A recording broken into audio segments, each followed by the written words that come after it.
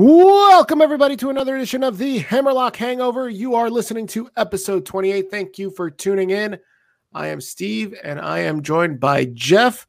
On today's episode, we're going to talk about Tessa and the rumors about Tessa Blanchard moving to AEW, Chelsea Green and her plethora of ideas, Kenny Omega winning the Impact Wrestling World title, and this narrative that he's the belt collector, plus the latest things going on in AEW, WWE, NXT, and all around wrestling.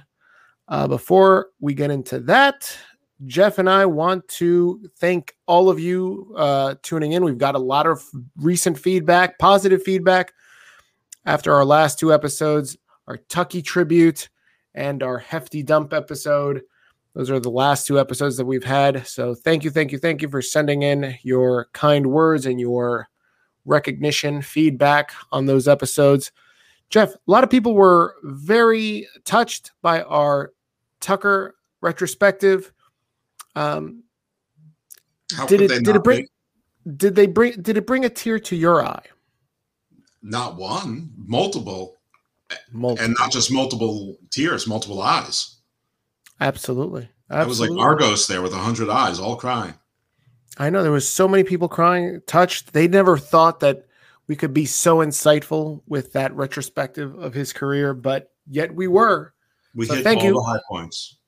Absolutely. All the high points and a couple of low points, but mostly high points. Very quickly, though. And also, we want to thank Wrestling Soup, the Wrestling Soup Network. We announced last week on our last episode that we are now a part of the Wrestling Soup Network of podcast shows. So if you are checking us out from the Wrestling Soup Network, welcome. Thanks. Welcome aboard. And I hope you enjoy the podcast. What's up, Jeff? There you go. Jeff, what's going on, buddy? We should also acknowledge our friends at the Rational Rage Network. We're also a part of their happy group. But what's going on? I'm pretty sure that Ted DiBiase stole my watch. Ted DiBiase stole a lot of things. He stole a lot of screen time from some NXT superstars. We'll get into that in a little bit. Did I call that or did I call that? You called that. Bearing young talent. And I was all I was all along the ride for that. I'm all for it. As long as this ends with an audit performed by Erwin Arsheister. That is the only place this can end, and then I will be very happy. And Ted DiBiase is a perfect baton to that. I feel it's coming. I feel it coming in the air tonight. All right, Phil Collins. All right, let's just jump right into the latest news. Let's talk about the wrestling internet. Was set ablaze on Friday afternoon. News broke in the afternoon talking about Tessa Blanchard and these rumors that she's been in negotiations with AEW for the last month, and that this is just a formality about signing the documents. It's pretty much done. Jeff, what are your thoughts on this rumor? I thought it was Daga and Tessa Blanchard. Who? Her husband. He's not the big cat here. He's not the lead. Who is Daga? The guy from Lucha Underground with the ears. Listen, if she wants to come with Daga or Kata or whatever other pet name she's got for her animals is fine by me. All I know is that if the man happens to be a person of color, AEW doesn't know what the fuck to do with them. I think Yugi Nadaga is the guy that's fighting Moxley next month. Nagata? Nagata. Oh, she's married. She's married to Nagata. I may have my wrestlers confused. No, yeah, the thing about Tessa, yeah, that I mean, listen, 3 days ago, and I can remember 3 days ago when everybody was saying Tessa's in NXT because of the diamond mine, and that's her symbol is the diamond. So I mean, obviously, so is Diamond Dallas Page is going there. The Diamond Stud is going there. Paul Diamond, Diamonds Are Forever, and so is Ric Flair. I mean, Diamante probably. They're all going to be part of this. Colonel De Beers, the South African wrestler, and I'm just going to stop. apparently everyone is very excited about this in AEW. Apparently, you know, if you get signed by AEW, all is forgiven. It's like it's been ordained from high above, and you've been given the dispensation of the Church of Tony Khan. So listen, Tessa Blanchard is a great wrestler. She's one of the best women's wrestlers in the world. She's probably the best women's wrestler in the world. It's not under the WWE umbrella. Yes, people can probably make a case for Thunder Rosa, Sheeta. I'm sure there's others out there as well. But she's in that conversation. She's in that mix. But she has a past, and she had some people who didn't speak kindly of her that were and are in the AEW locker room. Now, it's ironic, some of them aren't there anymore. Bea Priestley was one of them. She really was not in AEW for very much, and she had her own problems. Allison Kay came in for a cup of coffee. She was one of them. Nicole Savoy had a couple of matches with Big Swole and Little Swole, and that was it. There were a few others, like one I think was Sadie Gibbs. She announced her retirement from wrestling this week. So it's almost like the Godfather 3, where all the business has been taken care of. I don't know. It's very strange, but listen, I cannot deny her skill as a wrestler. Daga, whatever. This sort of reminds me of, wherever Maria Kanellis goes, Mike Bennett gets a contract also. I mean, clearly she's the jewel. He's not bad. He's fine. They have 20 guys like him. But what am I to say? I mean, she's very skilled, so she's obviously qualified. But if you're the company of the SJWs, you don't go after that. But if you're really fake SJWs, which is what they really are, then, just lean into the fakeness. And since your fans forgive everything, what can I say? She will improve that division. I just don't see there being more than 1 or 2 women's matches a week on Dynamite. Well, let's talk about that, Jeff. Okay, so I agree with you. She's a big get. If you sign her, it definitely improves the legitimacy of your women's division. Let's run down those names. We've got Sheeta, the champion. We've got Britt Baker, the challenger. Thunder Rosa is 1 foot in, 1 foot out. Right. She's Serena Deeb, kind of same thing, right? Well, she's signed with AEW, but she is the NWA Women's Champion, which is odd. But she's under contract with AEW. What are the terms of the contract? We don't know. Tay Conti, okay. Nyla Rose, okay. Penelope Ford, Jade Cargill, yeah. But I don't see her doing anything. Like, she looks like $1 million. She should be booked like Goldberg. We've talked about this. Yes, we have. But they haven't done anything with her. Red Velvet. We've got Chris Statlander. Shayna was there, left, came back, never mentioned again. Maybe she's still there. Not sure. But are these? We've gotten into like the second tier of names in the women's division. Like, is this division really like elevated with that one name of Tessa Blanchard? Like, maybe you can take them a lot more seriously, but one name is one name. I think yes. I don't think it takes that much. I mean, I think their division is, markedly improved. I mean, we didn't mention Big Swole. We didn't mention legit Layla Hirsch. We didn't mention Danny Jordan. Amber Nova's appeared once or twice. There's a Maddie Renkowski. I'm not saying that they're all great and they're all stars, but they have a lot of bodies there. Diamante. No one's really sure about Ivelisse. I mean, Abaddon. No, we're sure about Ivelisse because Ivelisse says that she's done. Well, it's true. She says she's done. She also said that she's not taking any interviews. If you want to book her, she'll accept money. And I told her that somebody with a PR problem might want to go on a tour to improve that PR problem by telling their side of the story and not, being greedy all of a sudden. I know you got to eat, but who's going to hire you right now? So maybe you should get sympathy from the 45% of wrestling fans that will buy absolutely anything. I don't know. They have names. There's a division. I don't know how good they all are, but yeah, I think Tessa definitely elevates it. I mean, it gets interesting. It's not the quality level of NXT or WWE's main roster, but I would say it would be on par with Impact. I mean, is Tennille Dashwood that great a wrestler? Deanna Purrazzo must be the most overrated wrestler I've ever seen in my life. She's okay. I think Tennille is a bigger name than anyone after. I want to say Tennille Dashwood's a bigger name than Shida. How about that? I would agree she's a bigger name than Shida, but maybe not inside the wrestling community, as however odd that seems. Tennille Dashwood probably makes most of her money on her fashion sponsorships. I mean, she's constantly doing photo shoots at luxury resorts in sponsored clothes. I mean, she's basically a model. So she's an athlete model. Good for her. But as far as, but how many people remember that she was Emma? That was probably close to 5 years ago now.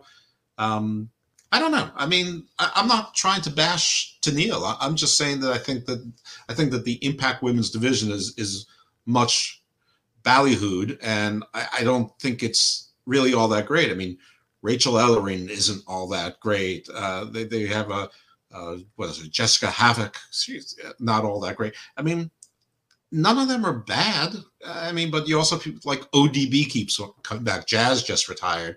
I mean, it's not like it's not like it's the Stardom roster. It's okay. Deanna Purrazzo came in and immediately took over the whole place, and she's a good wrestler, but she's not Charlotte Flair. She's not Tessa Blanchard. She's not, Raquel Gonzalez. She's not Asuka.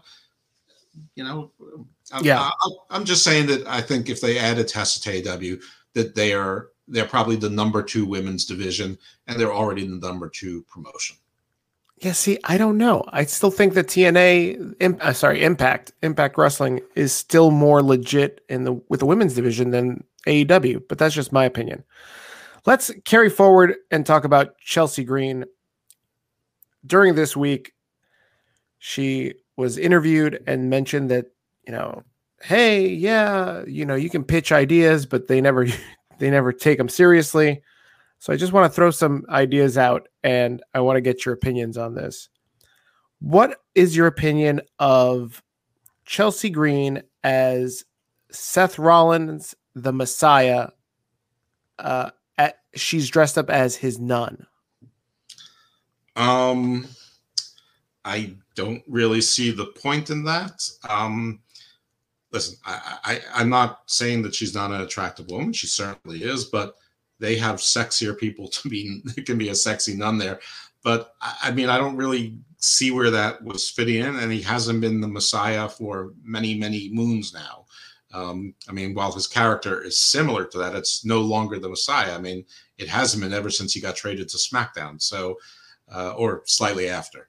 So, I mean, it wouldn't make sense. I mean, it would have been short-lived anyway. So even if it was a character that they put on air, it would have been done by now. And she had a broken wrist. She wasn't cleared to wrestle until very recently. So it never would have happened. So it's irrelevant. It would have been moot even if they wanted to do it.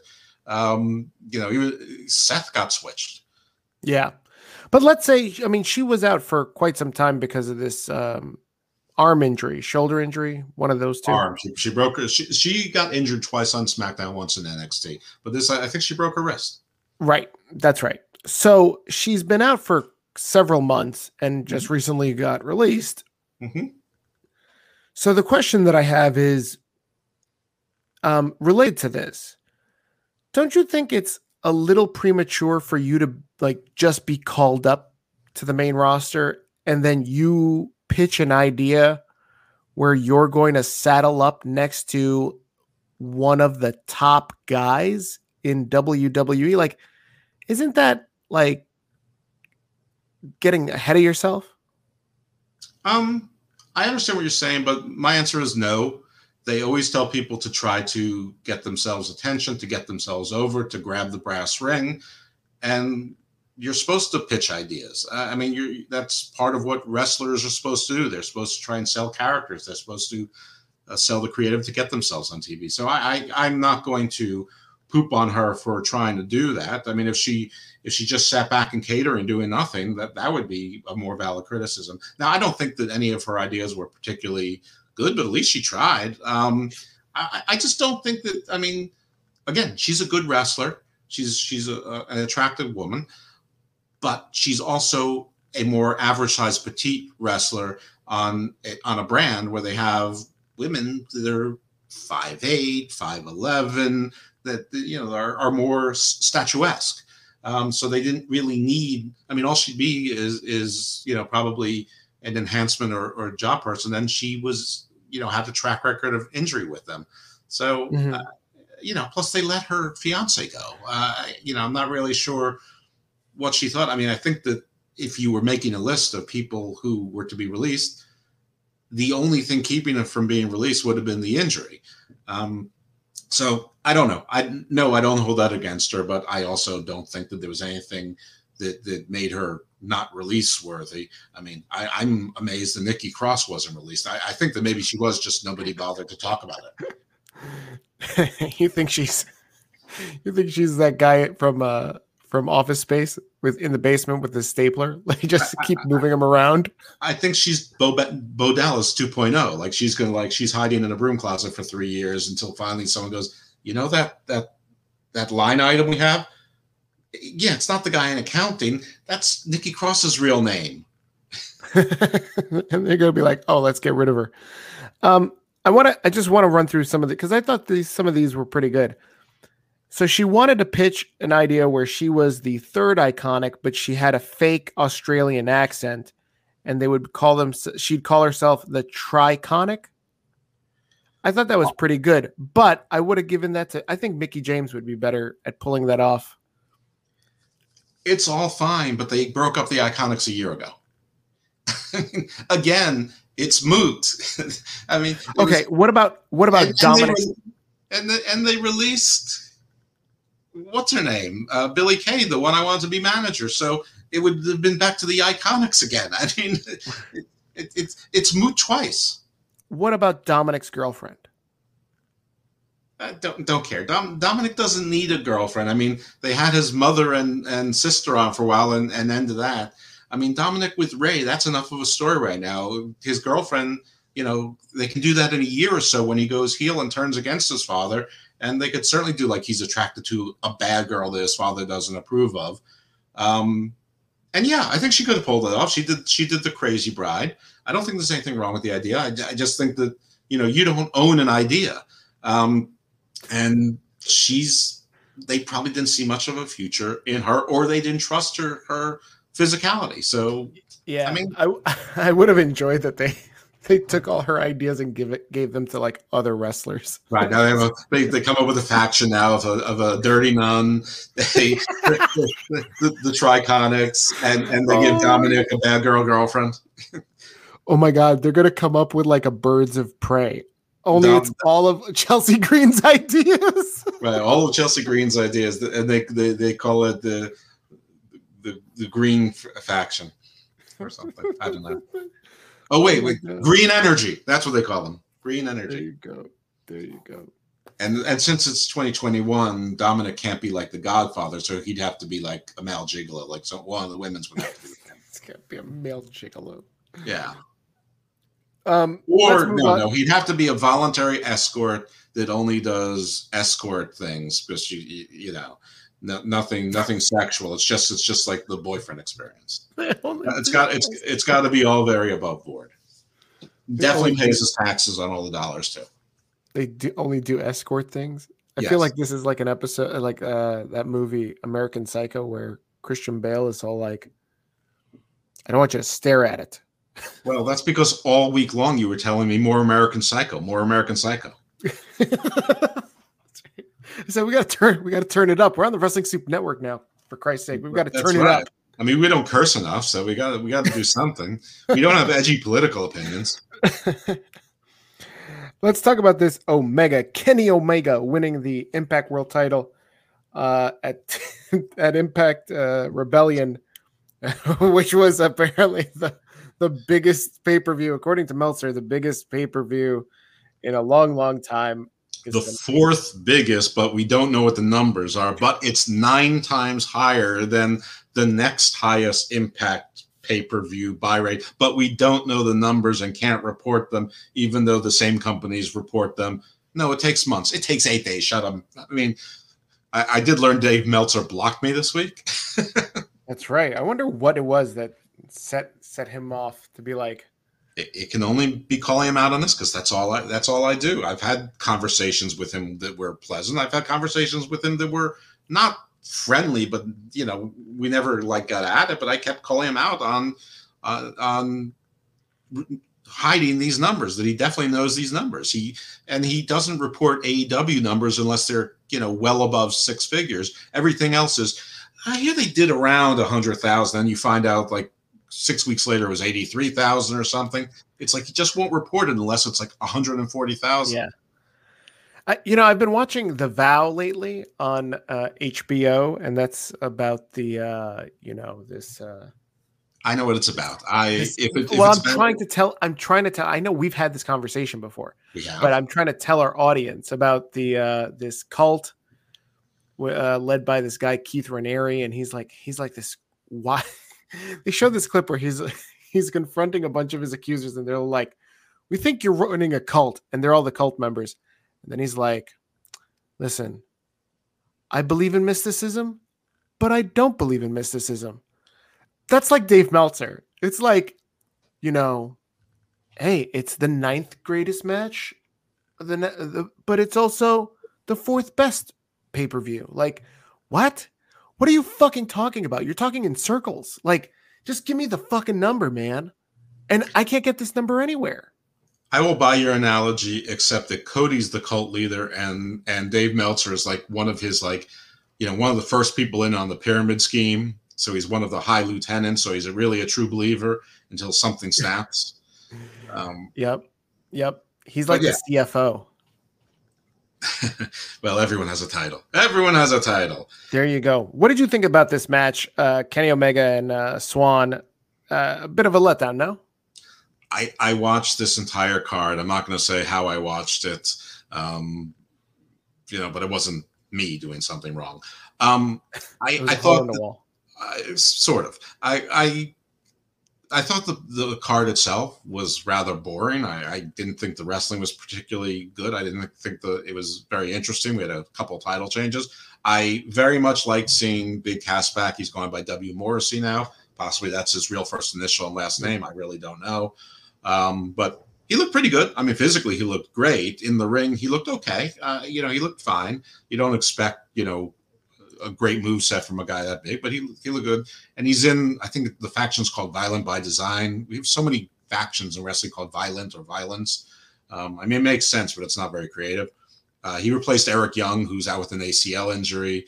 And they had, oh my God, I can't even remember the other guys in it, but one of them is a big guy named Joe Dorr or Jim Dorr or something like that, who is like a cowboy type. And he was the big guy until Cass got there. Anyway, as far as the Omega Swan match, I thought it was a pretty bad match, to be frank with you.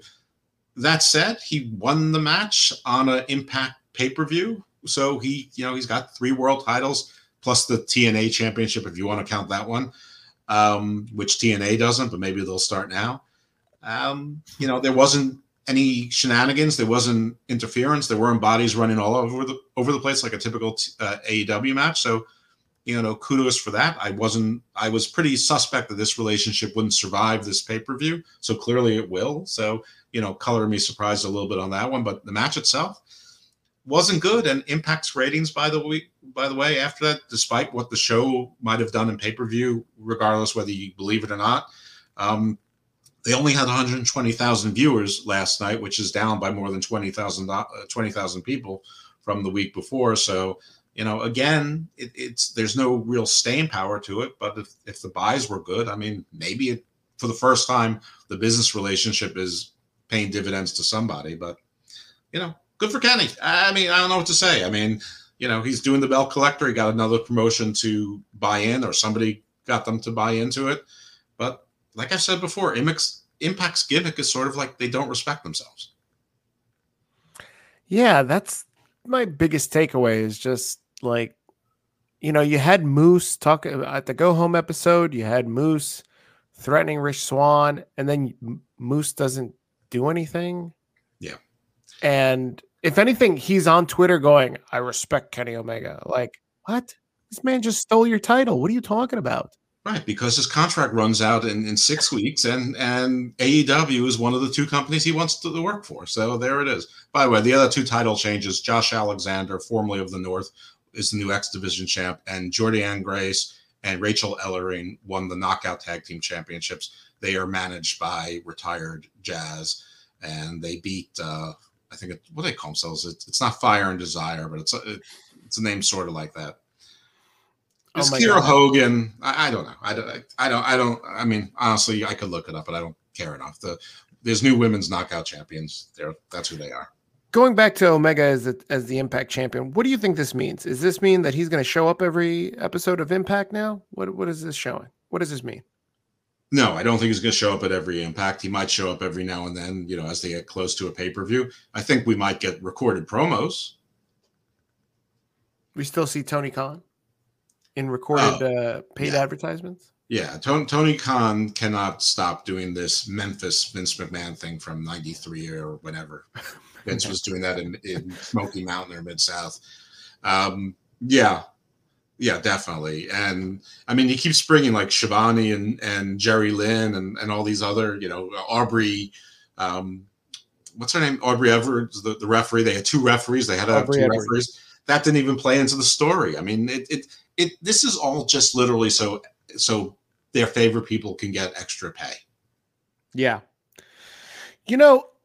I will applaud the fact that Impact has been talked about a lot recently.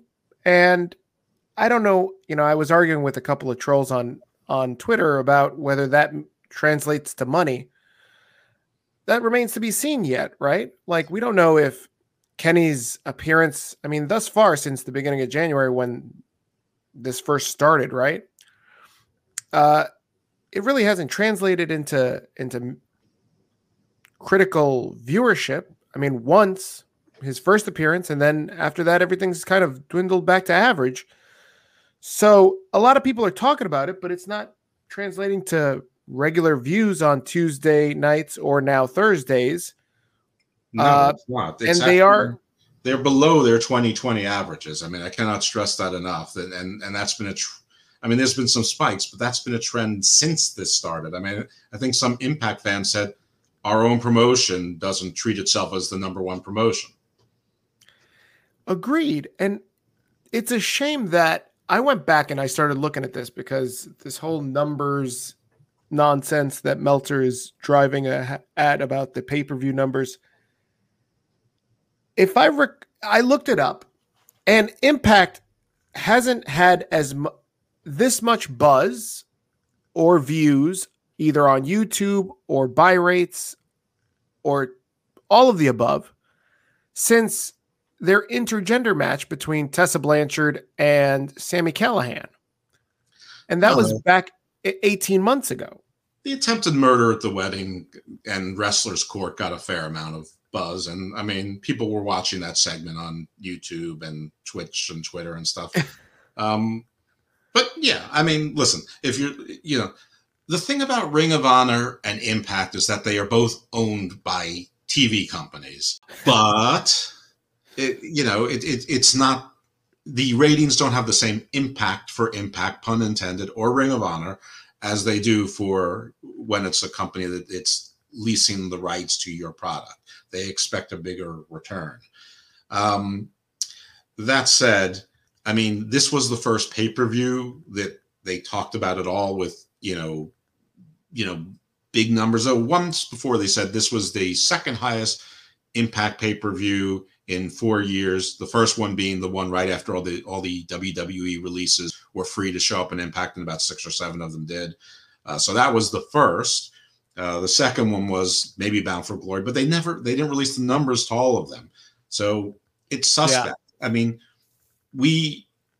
it's been told, it's been reported by people who are in the know that they report any numbers that are significant. So if it was over 50,000, there's a pretty darn good chance that they would report it.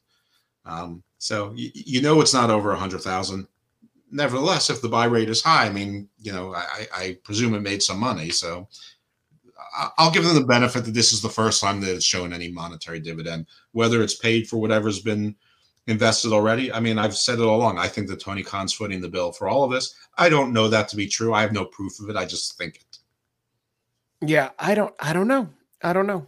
All I know is there's a lot of funny business with this, these numbers. I feel like this is a lot of, I believe in mysticism, but I also don't believe in mysticism. Yes. Like, what does 9 times more than Bound for Glory mean when you don't know what the number for Bound for Glory is? Like, right. I used this analogy earlier with someone I was arguing with. Your house party? My house party. If I tell you that from my last house party to this latest house party, when you serve your famous pina coladas? That's right, pina coladas. I actually do have a recipe for pina coladas. It involves 151 rum, but that's not this episode. No, I think now it is. Nobody cares about that. So if I had 9 times more people show up to this latest party, you'd be like, oh, wow, Steve, like, that's a pretty cool party. Where's my invite? But then when I tell you that at the first party, I only had 1 guest, you do the math, and that means I only had 9 dudes at this other party. You're like, this is a lame party. So what does 9 times mean? 9 times what? That's my gripe. And I still don't know. I asked Meltzer that myself, and I'm still waiting for an answer. Well, I asked Josh Nasom, who always answers, and you could hear like the defeat and regret in his response. And you could read it in the word. He's like, well, Dave tells me that traditional cable doesn't report things for many, many months. It's not true. He reports the good numbers 8 days later after the replay, not just the original, but the next week replay. So he waits to, inflate them a little bit. Fine. Good on you. As long as it's the same every time. I don't care. As long as you use the same, as long as it's apple to apple. You watch. I'm expecting him to one time just tweet out like, these AEW buy rates were very they're very strong buys. Whenever he starts bigly, we had bigly results. Bigly. Yeah, they always say that Twitch and whatever, they're either on beIN Sports or Fight TV, are reporting strong buy rates. They never give you those reporting strong buy rates, and the cable providers are saying that it's looking very good or something. It's always amorphous, but they never come up with the numbers. Let me just assure everyone out there in the universe, I may not be able to get the numbers, but I can tell you the same computers that successfully report the numbers for UFC and AEW's more successful pay-per-views for the same providers are capable of reporting smaller numbers. The computer doesn't care. The computer is agnostic. And Dave Meltzer gets the information from the same sources, whether they provide it to him or whether he subscribes to it, whether he pays a subscription for that, whether it's free because he's a member of the press. I don't know the answer to any of that. I do know that the same computers tabulate it exactly the same way. And whether the number is 1 or 1 million, the computer counts just as fast. I love that. That's a great analogy. And maybe that'll get through some people's heads and finally wake up and realize that Meltzer only reports what the narrative that he wants to push. And obviously that's an anti-WWE narrative. It's true. And it's, it's not even so much this anti-WWE. It is just blatantly pro-AEW, and it's pro-New Japan also. But, I mean, I don't really have a horse in that race so much. I mean, I don't really have a horse in this race either. Just there's things that annoy me. I mean, well, everyone. I mean, anyone who listens to the show sort of knows, where I fall on these things. I mean, I would like for AEW to do well. I would like for AEW to be better. I still think it's a fun show to watch, but that doesn't mean it's a good show. And at some point, all of this crash wrestling and crash booking hits a wall. I mean, it's already too much for me, and I sort of enjoy it for the wrong reasons. There are things I like, and we talk about it every week. I love the stuff with Miro this week. I thought that the Page match was good until the schmaz at the end, where you got the Dark Order still, miring down Page. Yeah, there's stuff. There's definitely good stuff there. There's definitely interesting. It's just it's too crowded. It's too disorganized. The rankings, they make a big deal about them, but they clearly mean nothing except when they want them to mean something. It's just all over the place, and they just do gimmick after gimmick after gimmick, and they just start renaming gimmicks. I don't know. Yeah, I feel like AEW, if you watch it, it's like wrestling for people with ADHD. Like, they just throw everything out there, like, and you're just expected to like it. Like this guy Nagata, right? Mm-hmm. Like they make a big deal out of it. Like, oh my God, this guy Nagata is gonna go after Moxley. Like, I'm supposed to give a shit or know who this fucking guy is. Like, I don't. And if I remembered, I still don't give a shit. Like, so that's my problem is like, they've already fucked up this. Everybody got so hyped up. What was it? 2 months ago when they tried to do this with Kenta, and then they fucking shit on that. Like they fucked up that. They fucked up. They're gonna fuck this one up too. Well, Kenta fucked it up too. I mean, Kenta first of all was only allowed to do certain things by New Japan, but I mean, his own finisher he couldn't apply. Well, half of that I blame on Moxley. I mean, look at him; he's a big lanky turd. Like, what can you do with him? He botched it on Peter Avalon too, who's about 147 pounds. No. I'm putting that one on Kenta. But yeah, I'm the same. Listen, I've watched wrestling for a long time, and does Yugi Nagata sound familiar? Honestly, no. Does that make me a bad wrestling fan? Maybe. Okay, fine. Whatever. I don't care.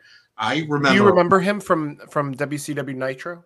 No, I remember Muta. I remember Masahiro Chono. I remember Fujian Saito. I remember Takashi. I remember Funaki. He was one of Sonny Ono's guys. Okay, swell. He obviously didn't make that much of an impact on me that it's important. Listen, I don't think that there's any coincidence that they announced this match on U.S. soil until after Japan reimposed lockdowns and COVID, and they canceled a bunch of matches in Cork and Hall and things like that. I'm sure that Tony Khan jumped on the phone and said, "You can hold your match on AEW TV, and I'll scratch you a check for $100,000, and I'll pay all the expenses." And they're like, "All right, why not? We'll give you the old guy." He ain't winning anyway. Do you know that Frank Zappa wrote a song about him? I did not know that Frank Nagata DeVita. Oh, that's a good song.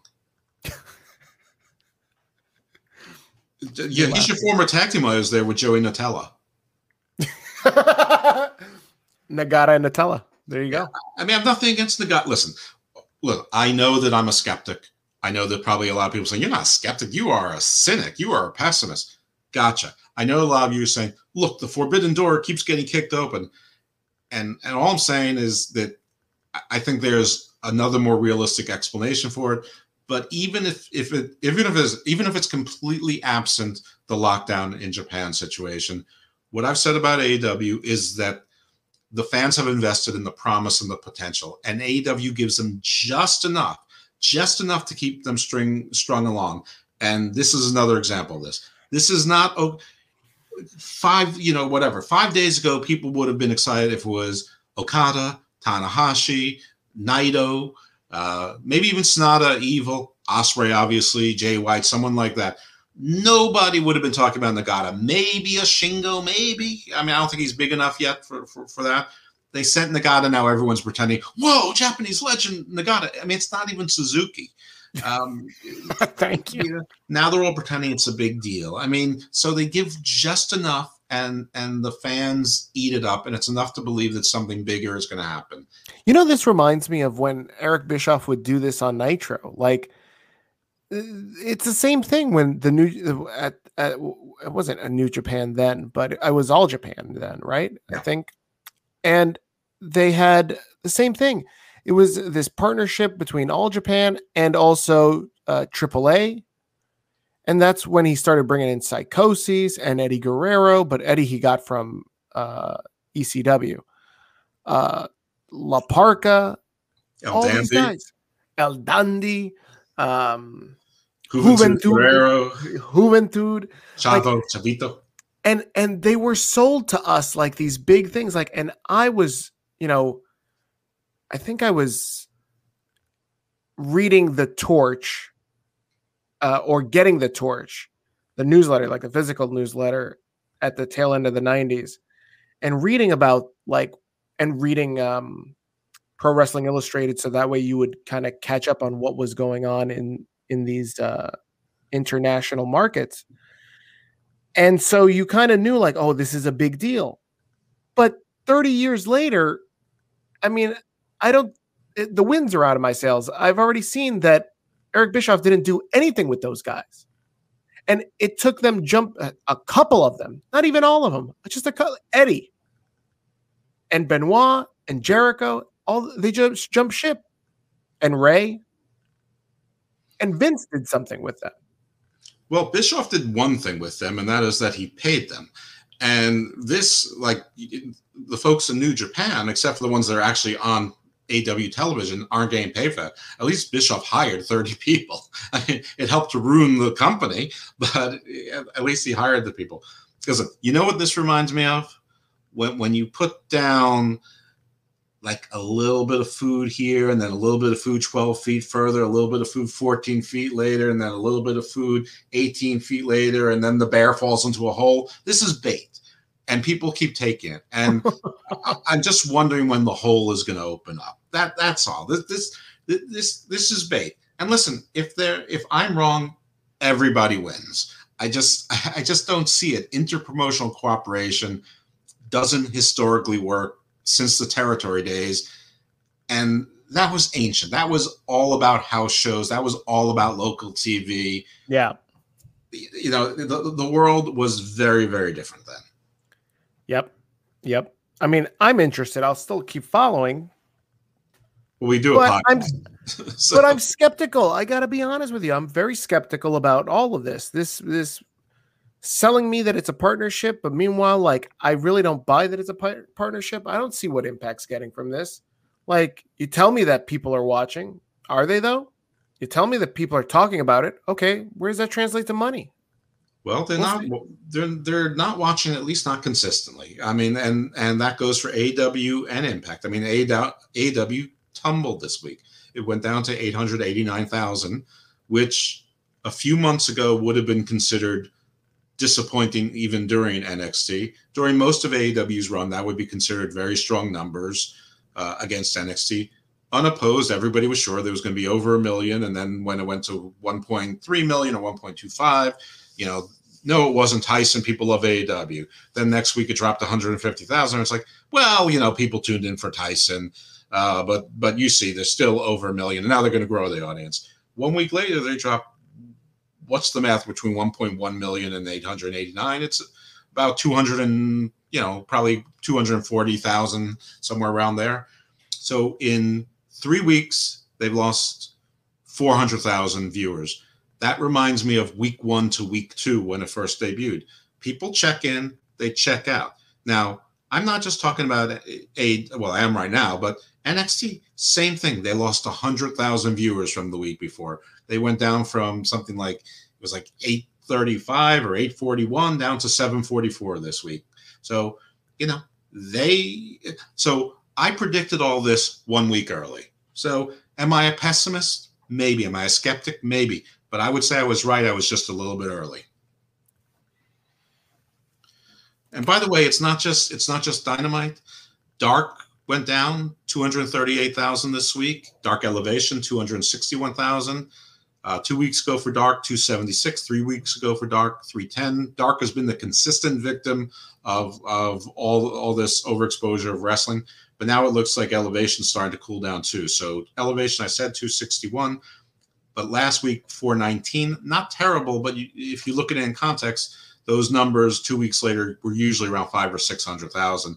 And 3 weeks ago was 665,000, which alone sounds like a good number. But prior weeks, when we were at week 3, it was like 900 to 1 million for that. So, you know, I don't know if it's AEW or there's just too much goddamn wrestling on. But if we should at least touch on some other partnership news with other promotions. So CMLL and Ring of Honor formally ended their relationship. They are no longer working together. Some of their wrestlers are working for both companies, but ay caramba. Exactly. Well, there's going to be an ay caramba section later that has to do with this. But Major League Wrestling and WWE have announced that they're talking about working together. Now, everybody's getting all excited. We're going to see Fatu against Roman Reigns, and we're finally going to see Hammerstone on SmackDown. Hold your horses, everybody. I don't think, right. we're going to see that. I would love to see all of that too, but my understanding of it so far, and listen, this is very early in the story. This is new news. It's not even confirmed. But my understanding is that WWE is going to send talent to MLW that's more being developed. So I don't know if it's, people that they are underutilizing, like a Carrillo or a Ricochet or, someone like that. To go to MLW, or if we're talking more about people from the Performance Center who aren't on the NXT card. Don't know. Could be a combination of both. It could be someone like Nakamura, who they just don't have anything for. I doubt it. Don't know. We don't even know if it's true. I hope it is for a bunch of reasons. One, I think it's great for MLW, who's moving to Vice TV come July. They're running one more new show or new to air show next week, and then it's all reruns, I think, till July when they start their new season. So it'll be great for them to have some recognized name, or at least some WWE rub or buzz about them when they go on a network. I hope that WWE watches it and that their creative takes notes, because MLW, I'm not crazy about a lot of their roster, but they are creative. They have wrestling stories, and I hope WWE does the same thing with NWA, because they also have nice old-fashioned wrestling stories and some interesting wrestlers. About half the roster I don't really care about, but they could do the same thing there. WWE has plenty of people, and it might help their image a little bit if they did things like this and looked like they were helping some of the other promotions and didn't seem like they were so paranoid. Though it is funny. Remember, I think a couple weeks ago, maybe last week, one of my QAnon conspiracies that was about CMLL going under, and WWE might scrap it, might scrap their NXT Lucha and just buy CMLL and repackage it. Well, yep. This is not necessarily a brick in that wall, but it's not necessarily not a brick in that wall. So we'll see. When I heard the news about this, I immediately thought about when Vince was paying Paul Heyman to keep ECW afloat back in the late 90s. Mm-hmm. And I think this is the same thing. I think Vince or WWE is helping keep MLW stay afloat.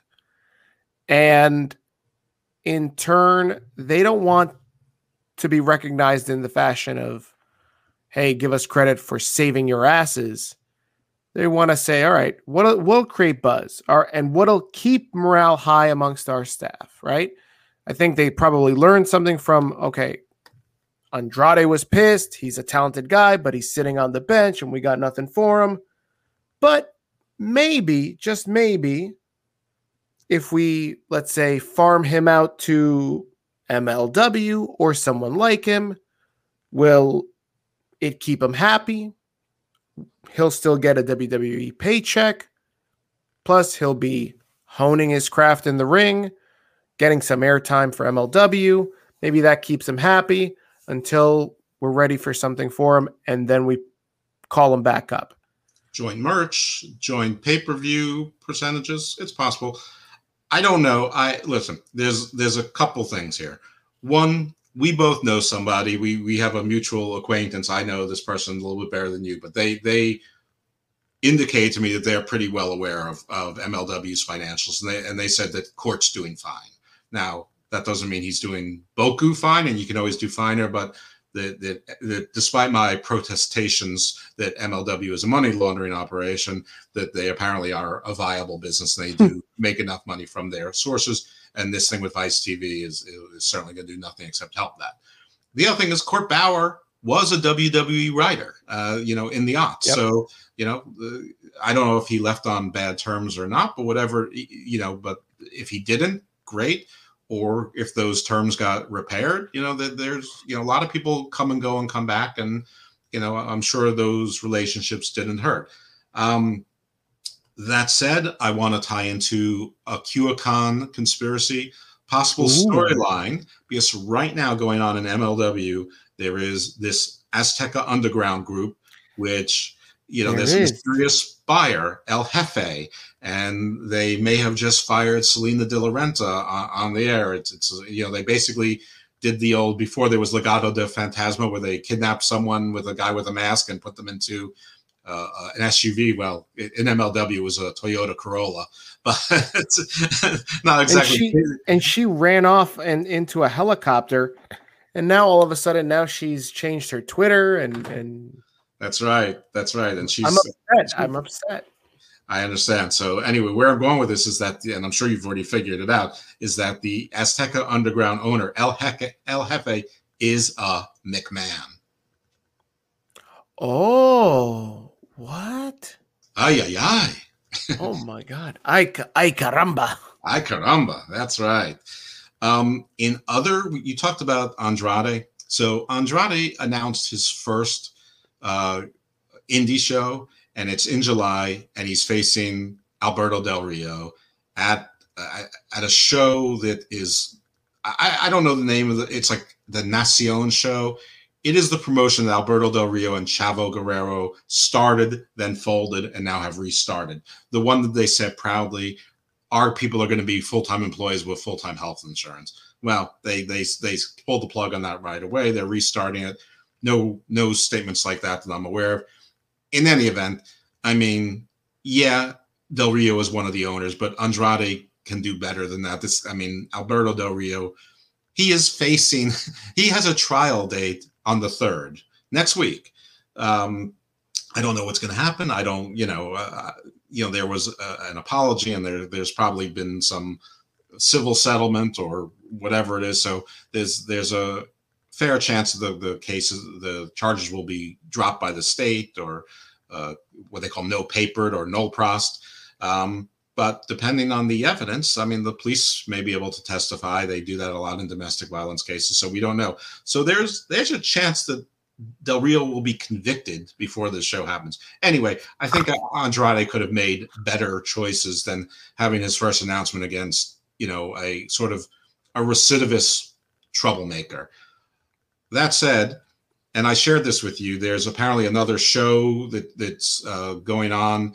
And I didn't catch the promotion, but it's like a super show. And so you've got Andrade, you've got the Lucha Brothers, you have Flamita or Bandito from Ring of Honor, you have PJ Black, who apparently is healthy now, Matt Taven from Ring of Honor, Taya Conte is on the card. There's a bunch of, I think it's all Latin wrestlers, though I didn't know Matt Taven was Latin, but, I have no idea what his real name is. Taven certainly doesn't sound any particular ethnicity, but whatever. Hardly important, but it looks like there's a lot of established people. I think I saw Aerostar on there. Aerostar. Yeah, the poster, it's a nice poster. It looks like, there's a lot of talent on the show. Where's the show? It's in Mexico. Oh. I sent you the poster. Look in Messenger and pull it up. Too small for my old eyes to see. Otherwise, I tell you. I'll take a look. But the card that he's facing Del Rio on, also on that show, by the way, will be Kalisto's first indie card, and Epico and Primo are on that card also. So they're also working with Alberto Del Rio. So Andrade's certainly not alone in this choice, but he has more options than those guys do. He does.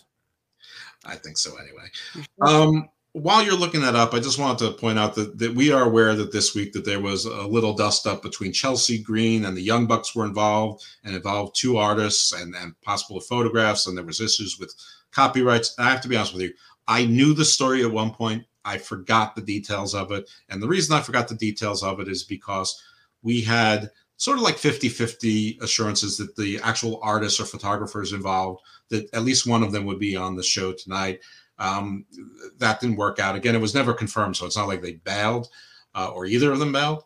And we're hoping that one or both of them will come on next week. Now, they have said everything's cool. They're not here to bury anyone. Everything is good, so I want to put that out there. I told them, I don't want you to bury anyone. I just want to hear the story. And because this show is interested in legal aspects and intellectual property, I just want to hear the story. I just want to hear the truth of what happened, and I'm glad that it's resolved. But I just want to hear it because I'm curious about that. So we will hopefully talk about that next week. If not, you'll all forget about it by then. Yeah, Jeff. I mean, not only that. I mean, I think we're both interested in hearing, how a wrestling fan gets into drawing wrestling art, and then how that becomes a passion. I am not an artistic person. I know, Jeff, you are not one. Not that you've shared your art with me or anything. I have not. I don't know. I've not shared my art with you. I may surprise you. I know. I don't know if we're at that level yet, but it's interesting to see how someone gets into that sort of stuff and then starts sharing that with the world, and what that struggle is like to get out there and get their content seen, and then all of a sudden it gets in the hands of a couple of prominent wrestlers, and then I'm sure there's a struggle in the story there. So that's really what we want to get at. Yeah, I'm very interested in that too, and how you sort of get from being a hobbyist to turning it into a business. It's also should be said that this is a business with a lot of contradictions when it comes to intellectual property. I mean, companies are very possessive of their stuff on air, on YouTube, on the internet, but you can go to a wrestling convention with wrestling companies participating, and there's all sorts of artists and vendors there selling their fan art and stuff like that. They're not licensed; they're just doing it. It's almost like Comic-Con. It's like they know it supports the industry, but you can't do T-shirts. There's certain lines that you can't cross. But if you're doing your version, you're drawing Sting or you're painting FTR or whatever it is that you're doing, they allow that. And especially if you're renting a booth at Comic-Con or at StarCast or whatever it is. I don't know how it is at the WrestleMania things. I bet it's different there. I don't know. I sometimes I feel like it's the Wild West, and then sometimes I feel like there's times where they start kind of cracking down on things. Like, I don't know if you're aware, but like even today, we're recording on a Friday, and AEW cracked down on a bunch of YouTube channels that were showing AEW. They were cracking down on a bunch of YouTube channels, including their own channels that had AEW content. Yes, I am in an AEW fan group. I know a lot of people out there are collectively, having strokes.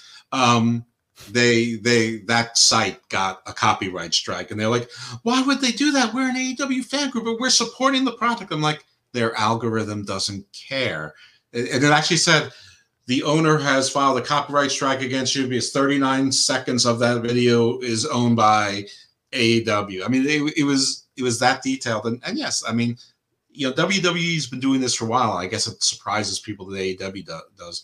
Don't be. But I think what Steve was talking about earlier, and we'll circle back to this if you want to, your point, is that it is a little bit like the Wild West. I understand why people are confused about it, because it's not consistently enforced. Mm-hmm. And the lines aren't the same for each company. All I have to tell you is these are private property rights. So it's for the property owner to enforce or not. And they don't have to be consistent. So if you own a house with a yard and the Swedish bikini team decides to trespass on your yard and stay there for a couple of weeks, and you don't mind the view and you don't kick them off, it doesn't mean that if the cast, if the Charles Manson family comes on and occupies another, you can't kick them off your property because it's your property. Now, this is obviously absurd examples and dated references. That said, it's, you just have to understand, in civil law especially, it doesn't have to be consistent. It's your right to enforce or not. I like that analogy. I'm going to go run to my front yard to see if the Swedish bikini team is out there. No, they're in mine. I don't even have a front yard. I live in a condo. Plus, I live in La Sicaria. What do I need any Swedish bikini people for? There you go. You have you have her. I have the embodiment of Venus right here. Absolutely. Let's talk about AEW. Let's get into breaking news that happened very recently. Apparently, the hashtag Fire Taz has made its way to Taz himself. Yeah, he didn't really seem to like it. He's not too happy, apparently. Yeah, I mean, Jeff knocked on his door and was like, "Hey, you're a bad manager." And then Taz replied with like this gif of a guy like pretending to care. And, and Jeff was like, "Hey, buddy, you're a really good commentator, but you can't lie. You're a horrible manager." yeah, and I told him that this is not new. I've been saying this since he threw in the towel. Yeah.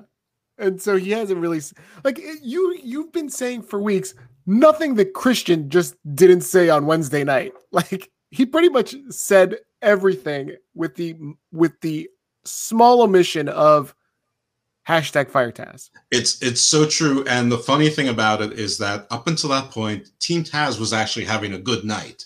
I mean, yes, Taz went to commentary and did jack shit, but his team ambushed Hangman Page, and Brian Cage beat Hangman Page basically clean, and they won a big match. That was a big. I was like, oh no #FireTaz tonight, and then Christian buried Taz, and Taz, basically was left speechless. I'm like, thank God #FireTaz lives again.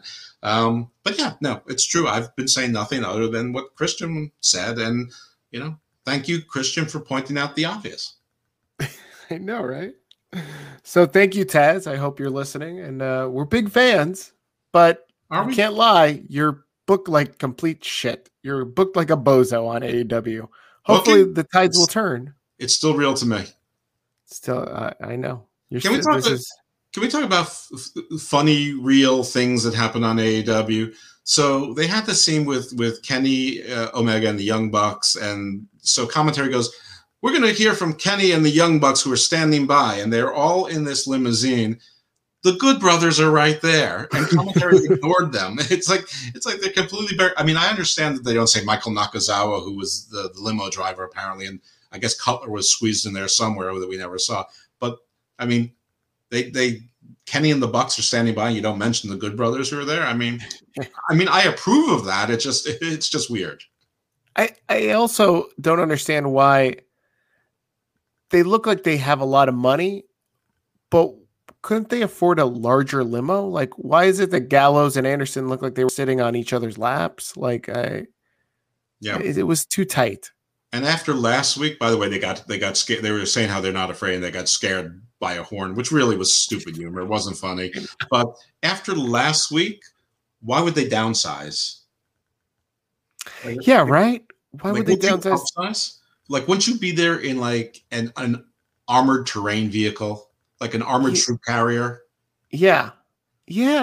Why wouldn't they upsize? Like, you don't think Tony Khan can call in a favor to the Jacksonville Police Department and get one of their, the tanks that they got after a mobile command unit or something like that? Yes, and just let them be in there, and have like state troopers, that they're already stationed there for security for a scene, or off-duty guys, and they pay them some moonlighting and whatever it is, and I don't know. I mean, just why downsize? It was strange. I mean, if you got hit by a monster truck last week, you don't go into a smaller car. It was silly. Oh my God. By the way, I had this argument with somebody that Mike Seidel, not Matt Seidel, but Mike Seidel has been on TV in matches on Dynamite more than Christian, Will Hobbs, Scorpio Sky, Ethan Page, Sean Spears, SCU, and Joey Janela, Sonny Kiss, any number of people that you can name that Mike Seidel, and yes, he's lost them all, but still, why is Mike Seidel on TV in matches more often than people who are supposed to be semi-big stars? Now, that person said no, he's only been in 2 matches. I'm pretty sure he's been in 3. I think the 2 are tag matches. Whatever it is, if it's only 2, then he's tied with some of those people. Either way, it's still silly. Maybe he's getting paid a lower rate. Maybe. Yes, I'm pretty sure he is. Anyway, it looks like SCU is finally cashing in on their number 1 contendership status, which they've had for about 6 months now. Yeah, I don't get that. I know people enjoyed the Penta Orange Cassidy match. I absolutely hated it. I agree. And I don't even care that the interpreter sort of screwed up. I mean, first of all, it's too soon for that to happen. Yes, thank you, Jeff. Jesus Christ. Like, it's getting really sad where I'm just like, every match that Penta is in, I'm just like, well, let's find a way how they're going to fuck this guy over one more time. Let's see what they do this week. Is he a heel? Is he a face? I guess this week he's a heel again because he's got the interpreter who's cheating and Orange Cassidy, who's obviously a face that they think is going to be one of their stars. You know, now Orange Cassidy is giving Darby Allin for a run as to who's more of a Terminator because, I mean, Penta hit Cassidy with 3 super kicks or thrust kicks, a Canadian Destroyer, and then, you know, he was going to apply his finisher, and Cassidy basically, you know, reversed it. I mean, it was not an unclever finish, but he should have been dead. It's just too much no selling. It was just too much. This the way they're booking their small guys to look like they're indestructible. It's just too much. They need to do something more clever than nothing can put this guy away. I mean, even Daniel Bryan passed out today to the guillotine. I mean, that's I don't know. We'll get to that. But that was Roman Reigns too. I understand. But I mean, I don't know. I just, you know, I think Penta better things should be for Penta, but decide what you're going to do with him. Or free him. But like I said, the AEW doesn't know what to do with colored talent. It's unfortunate, but this is true. Like, they don't know what to do with him. They gave him Alex Abrahantes. Like, who's this guy? Well, I mean, Zelina, just hire Thea Trinidad and call it a day. Okay, I'm okay with that. Thank you. The parlay was not a parlay, so the biggest part of the show was a parlay where Sean Spears says, "No, we were lured into this. Don't flip the coin. We get the advantage." That's it. That we agreed to that. I mean, that was dumb. And then listen, the promos were good. That was dumb, but the promos were very good. But then Jericho talked about Sammy quit. I thought that Sammy quitting was a ruse to, you know, expose MJF. And apparently he really did quit, but they were talking every day on the phone. Jericho never said I brought him back. He said, "No, stupid. We talk every day. We were planning. So, I mean, a loophole. I mean, you know, maybe I pay more attention to detail than others do, but I thought that really bothered me as well. Is there any chance that Sammy turns on the Inner Circle?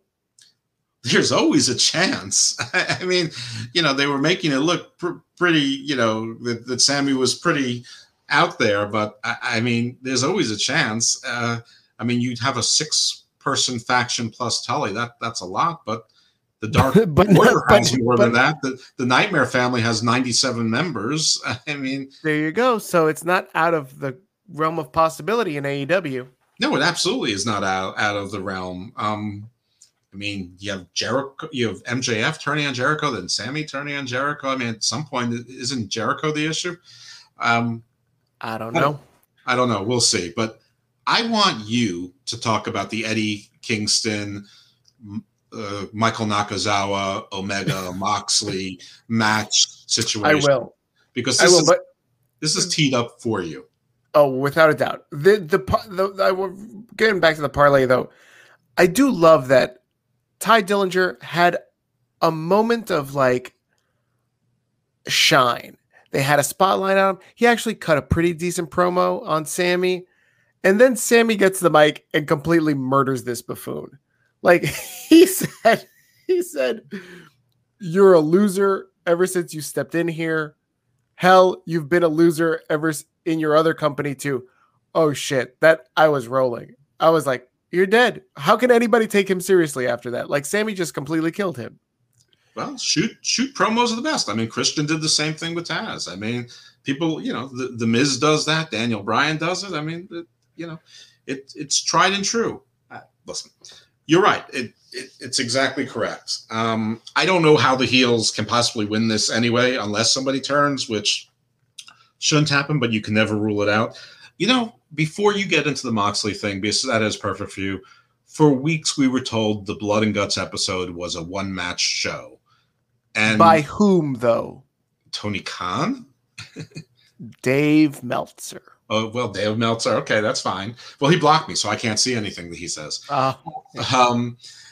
at least for the last month or the last 3 weeks, he's blocked me. It's pretty recent, but not more recent than that announcement. Anyway, it's now like at least 3 matches, maybe more. We've got QT versus Cody, I think, on there, and we've got the next match that you're gonna talk about now, which was just, I mean, fine writing.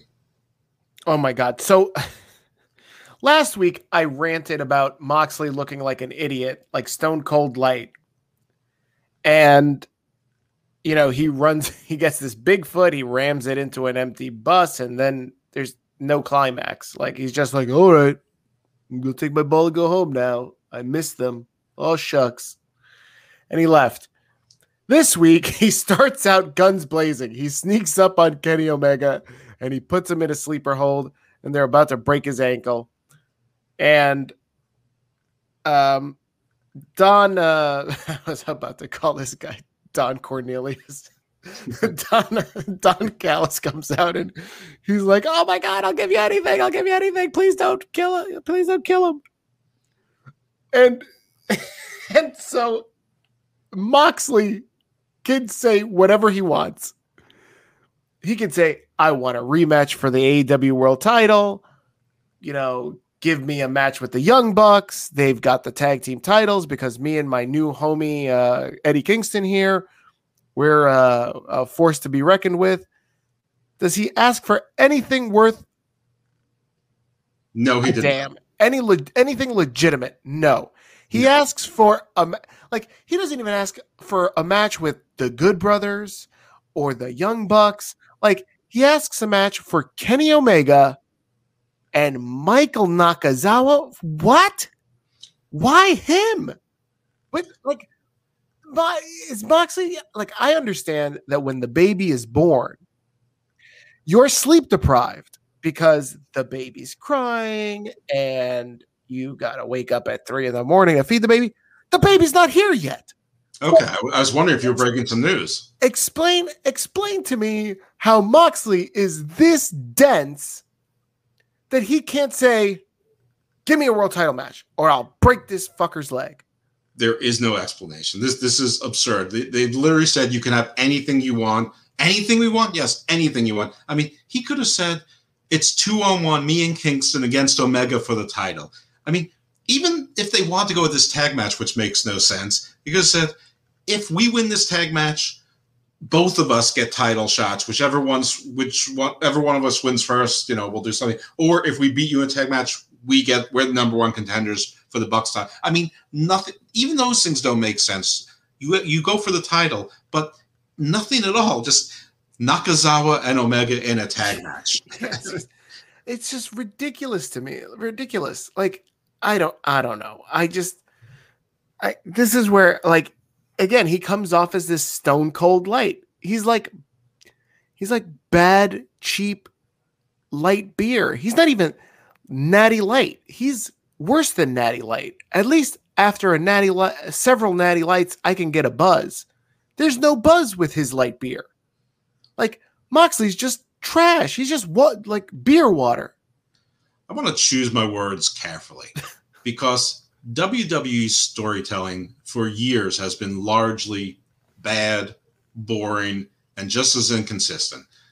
SmackDown has had moments of brilliance, including tonight. Raw's had moments, but for the most part, WWE programming the wrestling programming is rather dull. It's rather mundane. It's rather banal. And I know we spend a lot of time in AEW, but that's the new thing. That's the new thing to compare to the existing things. So that makes sense. So I know it seems like we're burying something and not talking about the other. So I wanted to put that out there. But the point being is that Jon Moxley, what his real name is, John Wood or whatever his name is, he spent a lot of time talking about how the storytelling and the writing was terrible in WWE and he hated it. How can he say that with a straight face and stand behind this? He has to know how stupid this sounded. He just had to know. I mean, this is every bit as stupid as anything I've ever seen on WWE, short of maybe Nicholas. This is the sort of stuff that Vince McMahon was protecting him from. He wanted to protect him from looking like Stone Cold Steve Austin because he knew that this guy didn't have the cojones to be Stone Cold Steve Austin. He didn't have the mental fortitude to get it over like Stone Cold did. And so you get Stone Cold Light, which is Jon Moxley. He does dumb shit. I said this last week. Imagine Steve Austin threatening to go to Brian Pillman's house, and he knocks on Brian Pillman's house and is going to do a home invasion. And then Brian Pillman's not there. Yeah. Imagine The Rock. He's going to go meet him at the bridge. He goes, drives his 4x4 over there. Oh, Rock's gone. Credits. Like, it's so stupid. Like, why? Moxley looks like an idiot. And now he can't even hide behind, oh, it's such good shit. Like, he can't even hide behind that.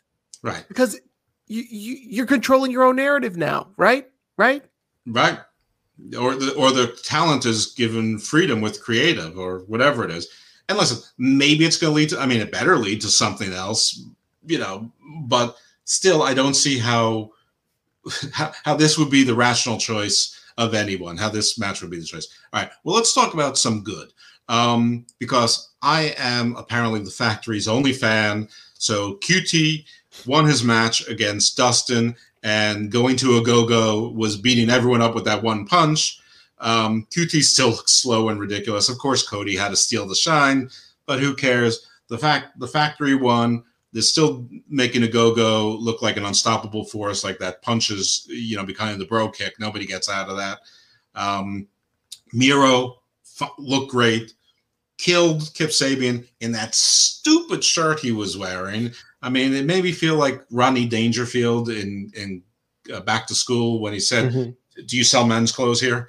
So, yes, I know I'm old. And listen, whatever I said about Yugi Nagata before, I stand behind, but I will give that a minor wow. I mean, it's not nothing. So that's the good. Now we get to 10 versus Darby. Before we get there, I want to talk about a go-go. I like how they're booking a go-go. But isn't AEW booking themselves into a corner here? First off, a couple weeks ago when a go-go one punches this jobber, I think his name was Cole Jobber, and he gut punches this guy, and he shrivels up and dies. And I just was upset because I think that should have been the ending to the previous match, which was Jade Cargill versus Red Velvet. I think Jade should be booked like a go-go is being booked. Also, now that you see like a go-go being built up, it reminds me of another guy that should be built up this way, and that's Miro. So what are we doing here? Like, you're going to give a go-go the push that you should be giving to Miro? Am I confused here? Am I out of line? What am I, Jeff? I don't know. I mean, listen, the pairing of Miro and Sabian was terrible from jump. It had to end, so they finally ended that thing with the best friends, and now Miro has to go through Kip. I don't think this is the end of it. Maybe it is. Maybe he broke his wrist and they're going to write Kip off TV for a while, or maybe write him off forever. I don't know. Whatever it is, I thought Miro looked good, and I would love if they strapped a rocket to him, because I don't like the term "someone deserves it," but in my mind, he does deserve it, and he does look like a legit badass. He's a monster there. He looks good. He talks good. I love him as a heel. He's got a good moveset. I mean, he looks like a champion. The only thing he doesn't have is championships. So why not? And I don't know why it's got to be the TNT title. Plus, I don't know how anyone could beat Darby, because nobody can beat. The only one who stands a chance is Orange Cassidy, because they're both mini Terminators. As far as a go-go is concerned, which is who you actually asked me about, I mean, my biggest question this week is, why wasn't he in the ring? He wasn't in the match. Now, the week before, we said we never see Solo wrestle, so maybe that's the answer.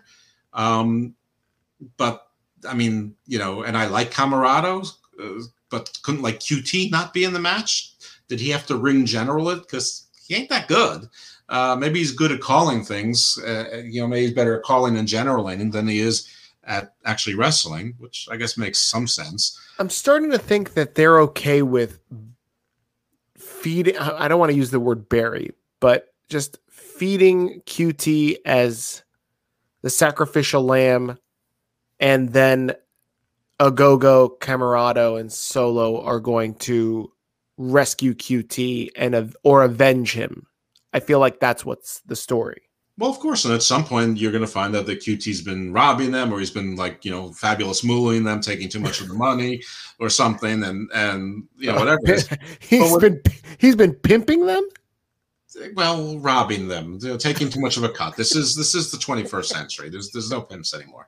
No pimps anymore. No pimps anymore. It's done. Whatever it is, QT will always be on TV, and he'll always have a storyline. Whether he's with the bunny, whether he's complaining that his wife never sees him anymore, even though she doesn't care that he's with the bunny, whether he's in programs with Cody, whatever it is, it doesn't matter. He's always going to have a role. I don't know what to tell you about that, but yeah, I think that you're right. They're very happy to have him be the sacrificial lamb, but he's always going to be on TV in prime time on the main show. It's just something that we have to accept that comes with AEW, is that Cody's always going to look like Hulk Hogan, and QT Marshall will always be on TV. He's going to be like Tito Santana, who was on TV every single week in WWF for 10 years. Every single episode. There was no show that Tito Santana wasn't on. That's right. Tito was over, at least in my heart. Well, okay. Arriba.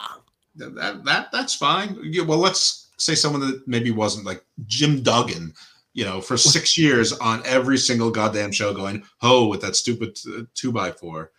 Tough guy. Shut up. Hey, tough guy. They give him an American flag. So 10, who I don't recall ever seeing win a solo match on Dynamite, had a TNT title match. We both know why. Everyone knows why. I'm not even going to say it. I'm done being that guy. This match went way too long, made no sense. The whole payoff was that Ethan Page was being a provocateur, and while Sting was paying attention to Ethan Page, Scorpio Sky chop blocked him, and they beat up Sting and made Darby watch. This was a missed opportunity. You had Sting there, you had -1 there, Evil Jr.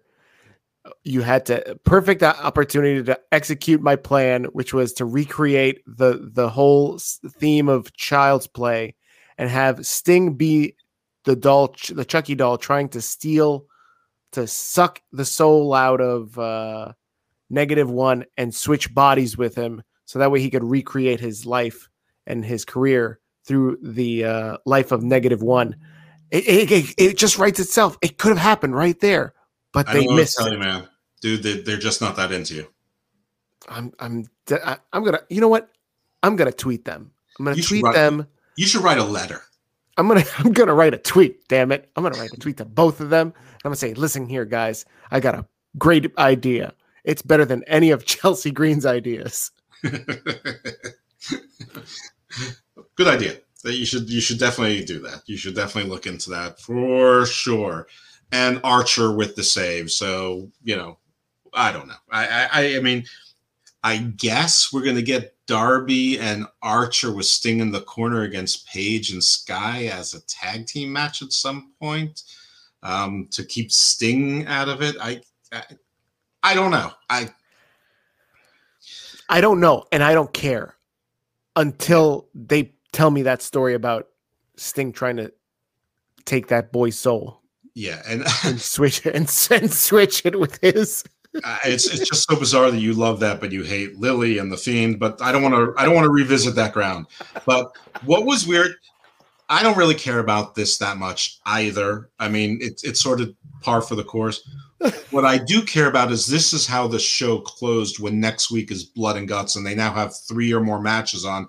All during the show, they had stories that advanced to those matches. The show should have closed with something leading to Blood and Guts. I mean, that's my only closing point as far as logic is concerned. I guess they think that Sting is what keeps people tuning in, but I think it took about 3 weeks before they realized he didn't say very much and he wasn't going to do very much.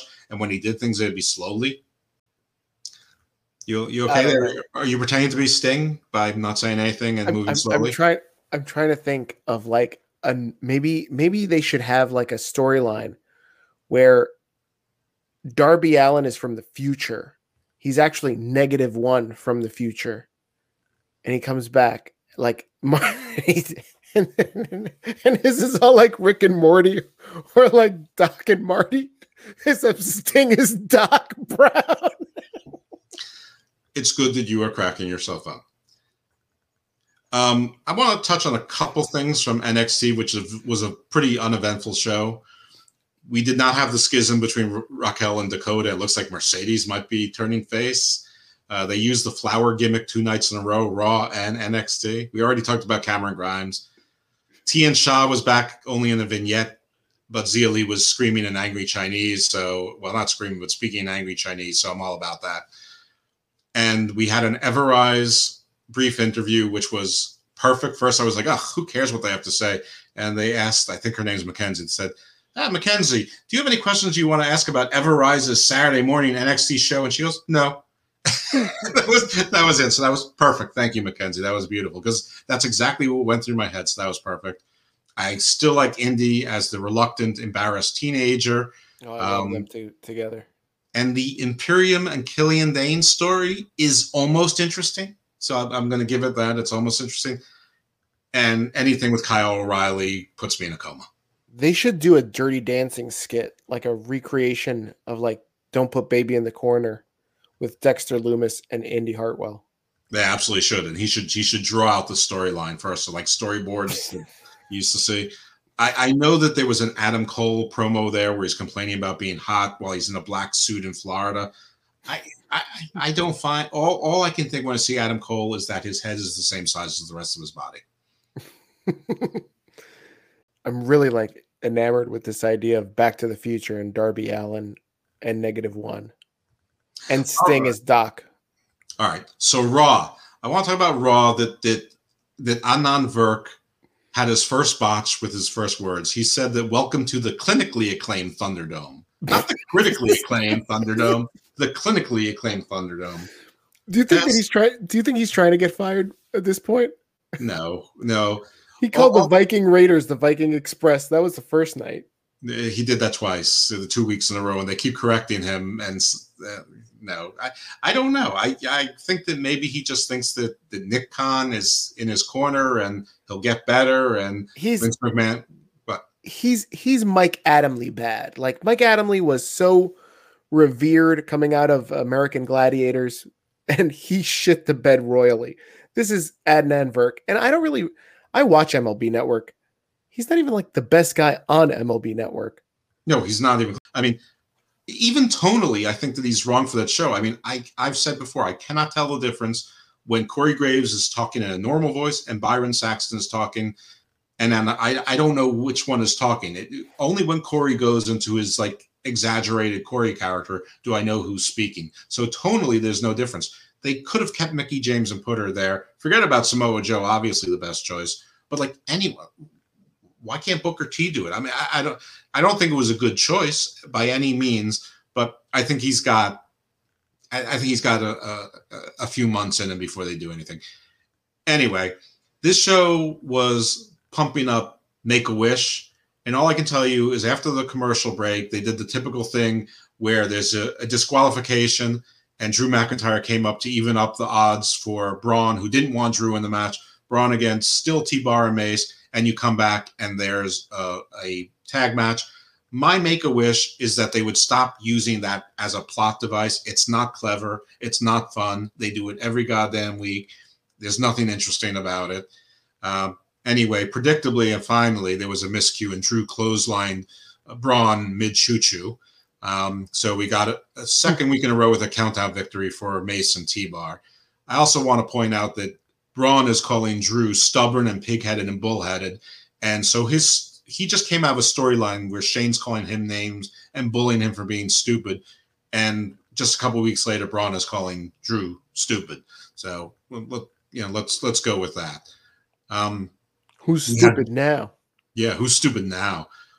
Not Morrison's hair. That's not stupid. That's a show stealer right there. The tomatoes, stupid. I actually like the unplugged "Hey Hey Hop Hop" though. I thought that was pretty good. No, horrible. It was horrible until they started with the until they actually started singing. But the tomato Priest's promo was pretty good, but the tomatoes just terrible.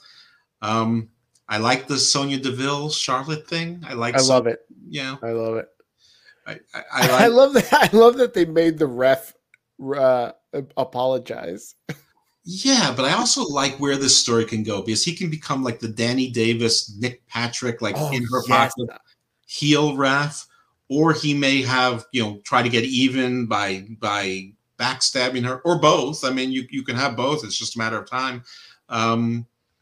I don't know. It's just whatever it is. There's a lot of directions it could go into, and I like it. It's fun. It's creative. I like the Sonya Deville, undermining thing. I've been talking about this for a while. I'm very happy that it's expanded to Raw. I like the Charlotte Deville look. It's sort of like, one is all dark, one was all white. Ooh, it had a very evil team kind of thing. It was a Laotian thing, which is yin and yang for those who don't know words. I like the idea of we haven't seen a heel ref angle in quite some time. I like that.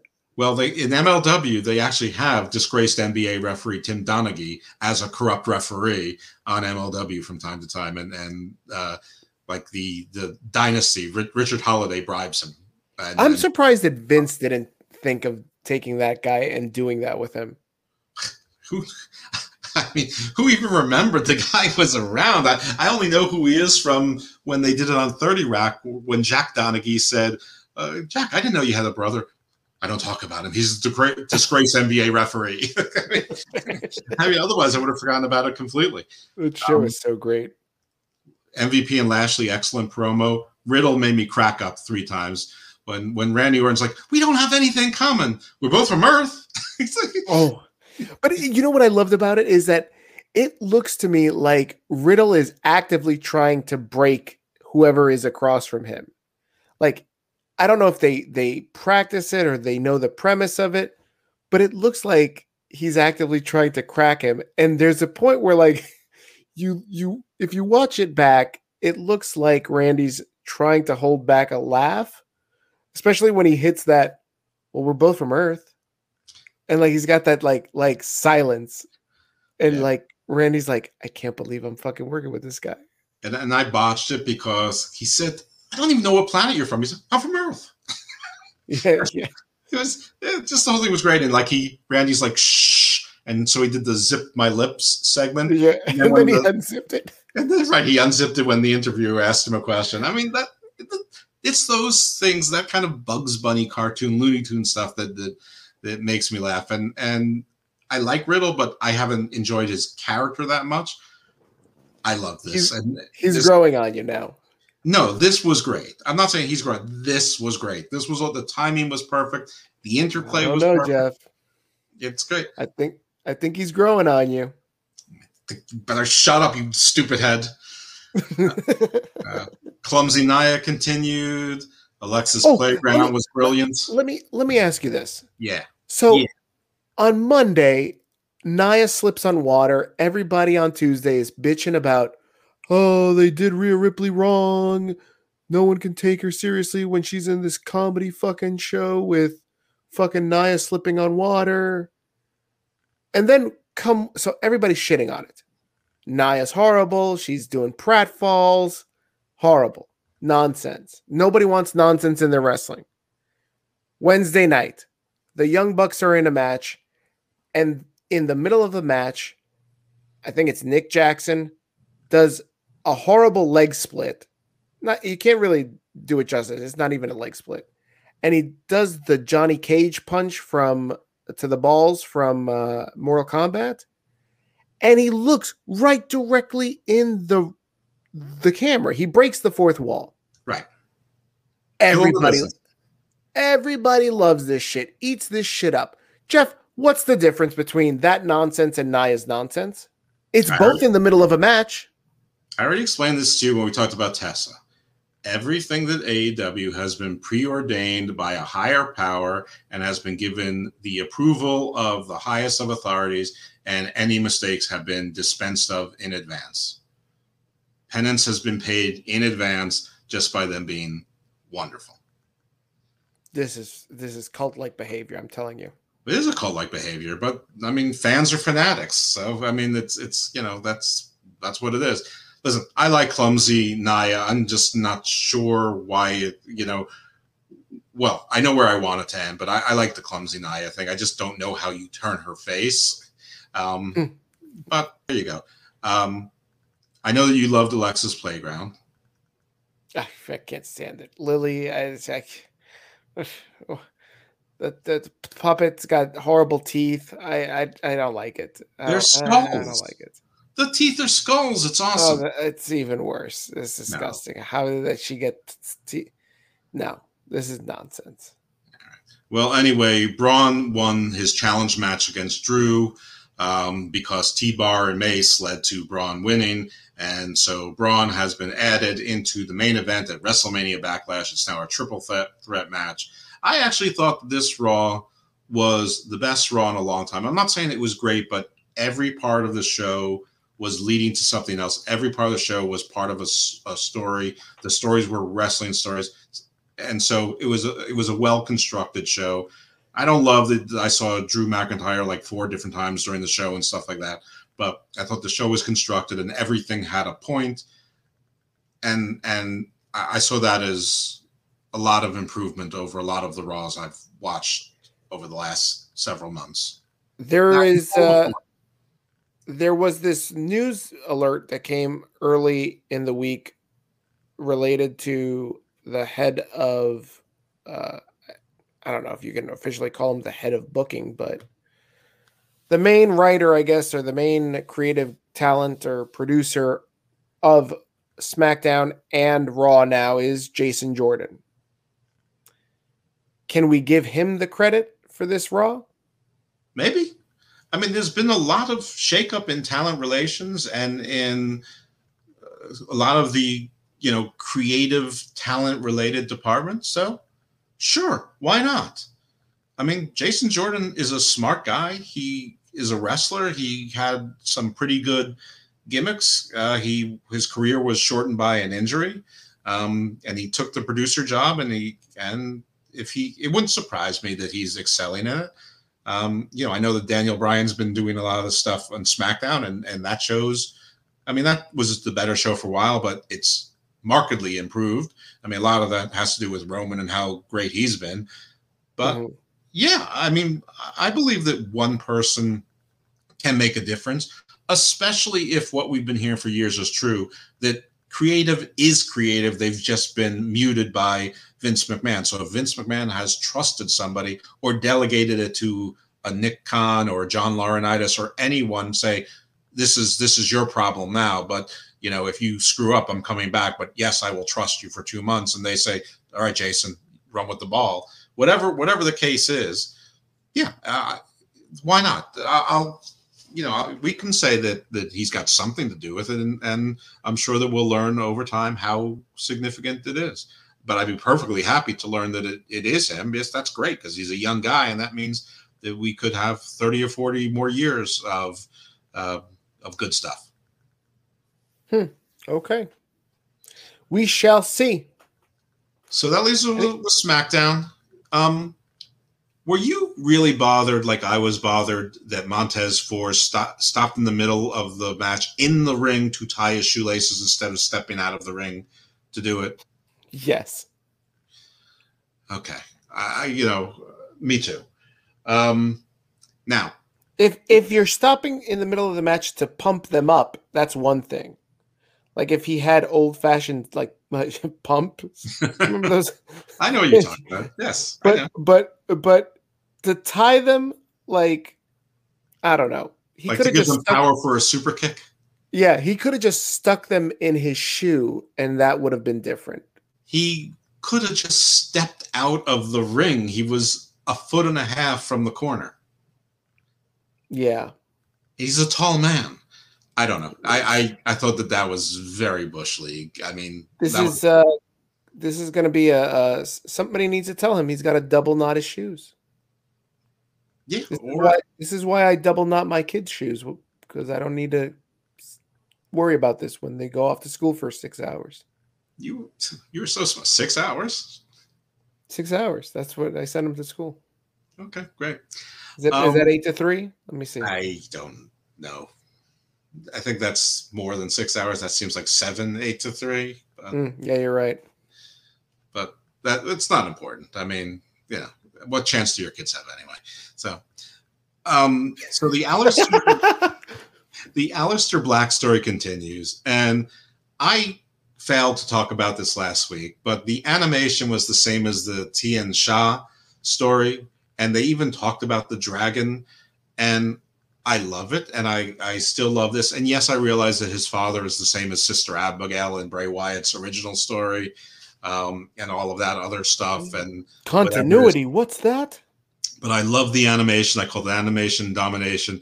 And the fact that it's a dragon, now I know this is unlikely, but because it's the same animation and because the Tian Sha story involves a dragon, I could see Aleister Black, and this is a QAnon conspiracy, having the Order of the Dragon. He said there'd be others, and those others could be Tian Sha if they're going to be moved to the main roster, because they don't seem to be doing anything in NXT, and the women's division there is pretty stacked, and they just brought in 2 more with Sarai and Frankie Monet. And I've also seen Brandy Lauren is back on social media with a new name, like in Skylar Story or something like that. I can't wait till she shows up, because good God. Right.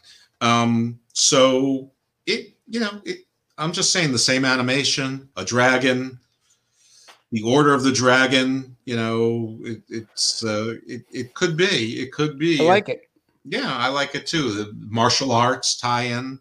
So, I'm hoping for that. I do have one other QAnon, and that is that the reason why the Fiend keeps losing is because Bray is still fat, and he lost enough weight to put him on that one show, but he's still too fat.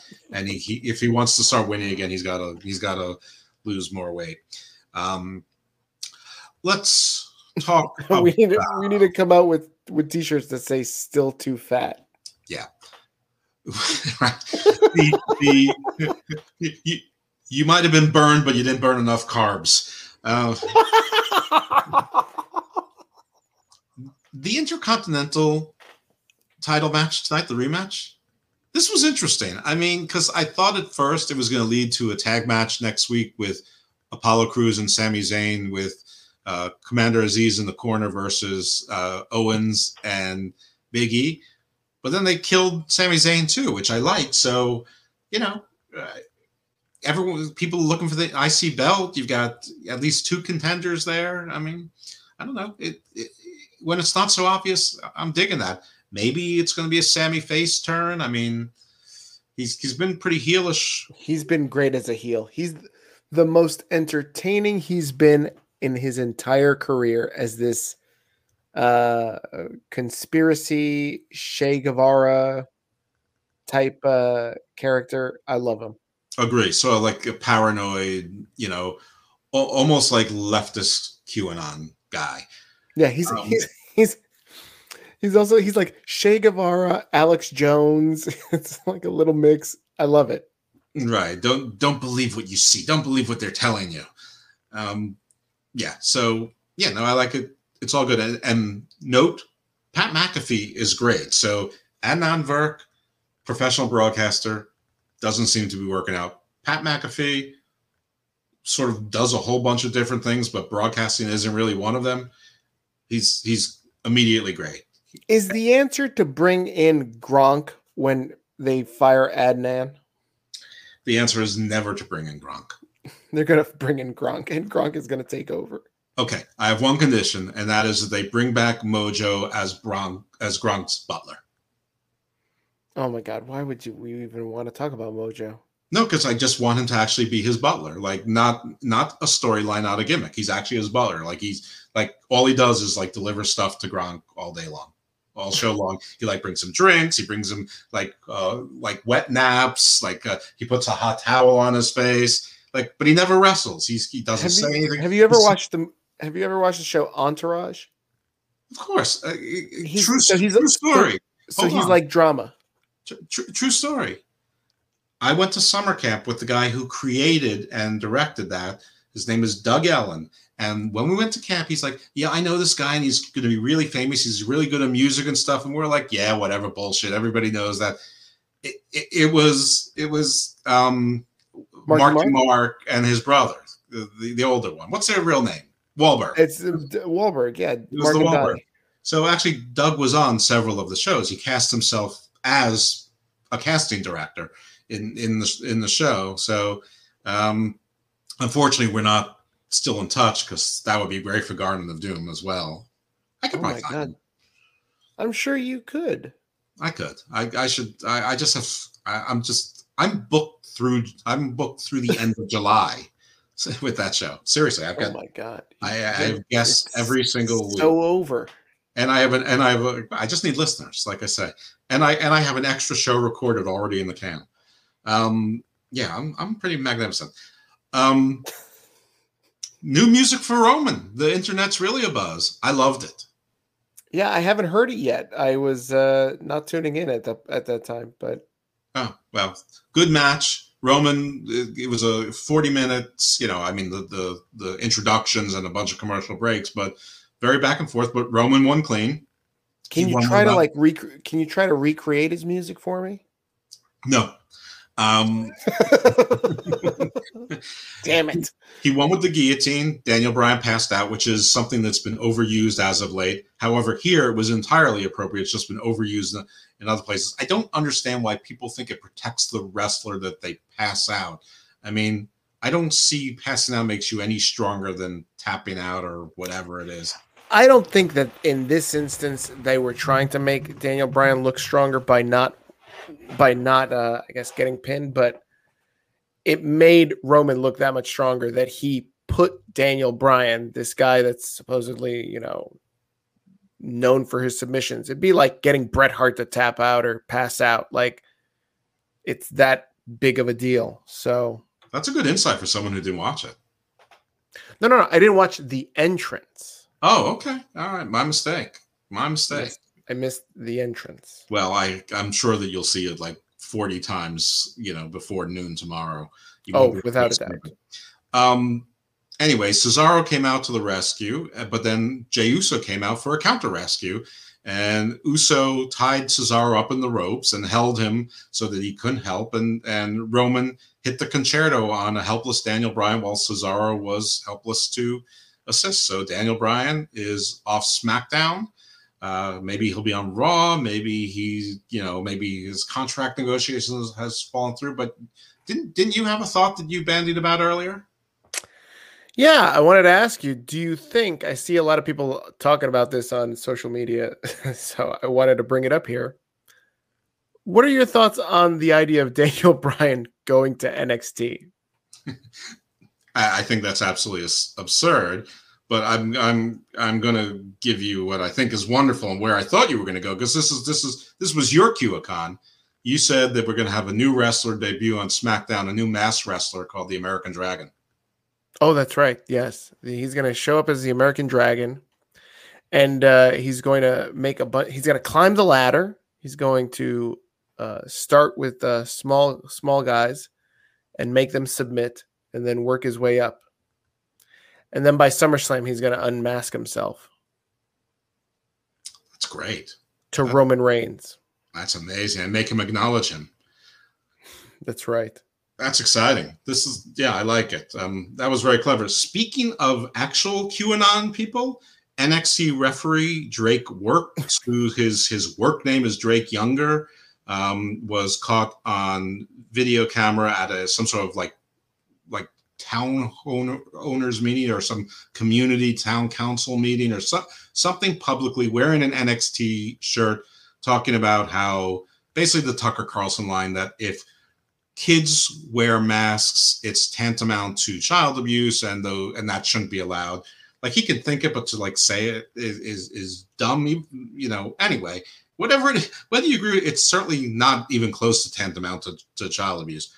But whatever it is, it looks like WWE is finally sort of sick of this guy. and they suspended him. So he's not fired, but he's suspended now. But I heard it was like an old story. Like he's not like. No, it is the old story that these are his positions, and he's been on social media doing. This was a news. This just happened where he was caught on camera doing. Listen, WWE sometimes looks for excuses to get rid of people. I mean, they did it with Enzo because nobody liked him, but they didn't fire this guy. They're suspending him. So, I mean, somebody must like him, or maybe he's a really good ref. I don't know. I mean, Mike Chioda, as far as I know, is still out there, and he was a pretty good ref. I don't know. I'm just reporting the news. Yeah. What other news do we have? We covered so much of it, but one of the finalists, I think from The Voice or America's Got Talent, Samantha Johnson, is a new announcer for NXT, which that seems pretty interesting. The Supreme Court of the United States declined to hear the concussion lawsuit that was appealed that WWE had prevailed upon a lower court. I mean, if people review when we talked about it originally, I told you that they were almost certainly not going to hear it. That's a question of fact, not a question of law. The Supreme Court doesn't get involved in questions of fact. We also have, let's see, some other ratings that we didn't talk about. SmackDown last week did 2.042 million, which was around the same, but a little bit of a drop. Raw also dropped like 200,000, 250,000, 1.774 million. We talked about NXT and AEW with their precipitous drops. Raw was similar numbers, but percentage-wise not as precipitous, but nothing to be happy about. MLW also not doing so great this week. They've only done 30,000 so far on their Wednesday night show, 44,000 from last week's show. So, only gained about 20,000 from last week to this week.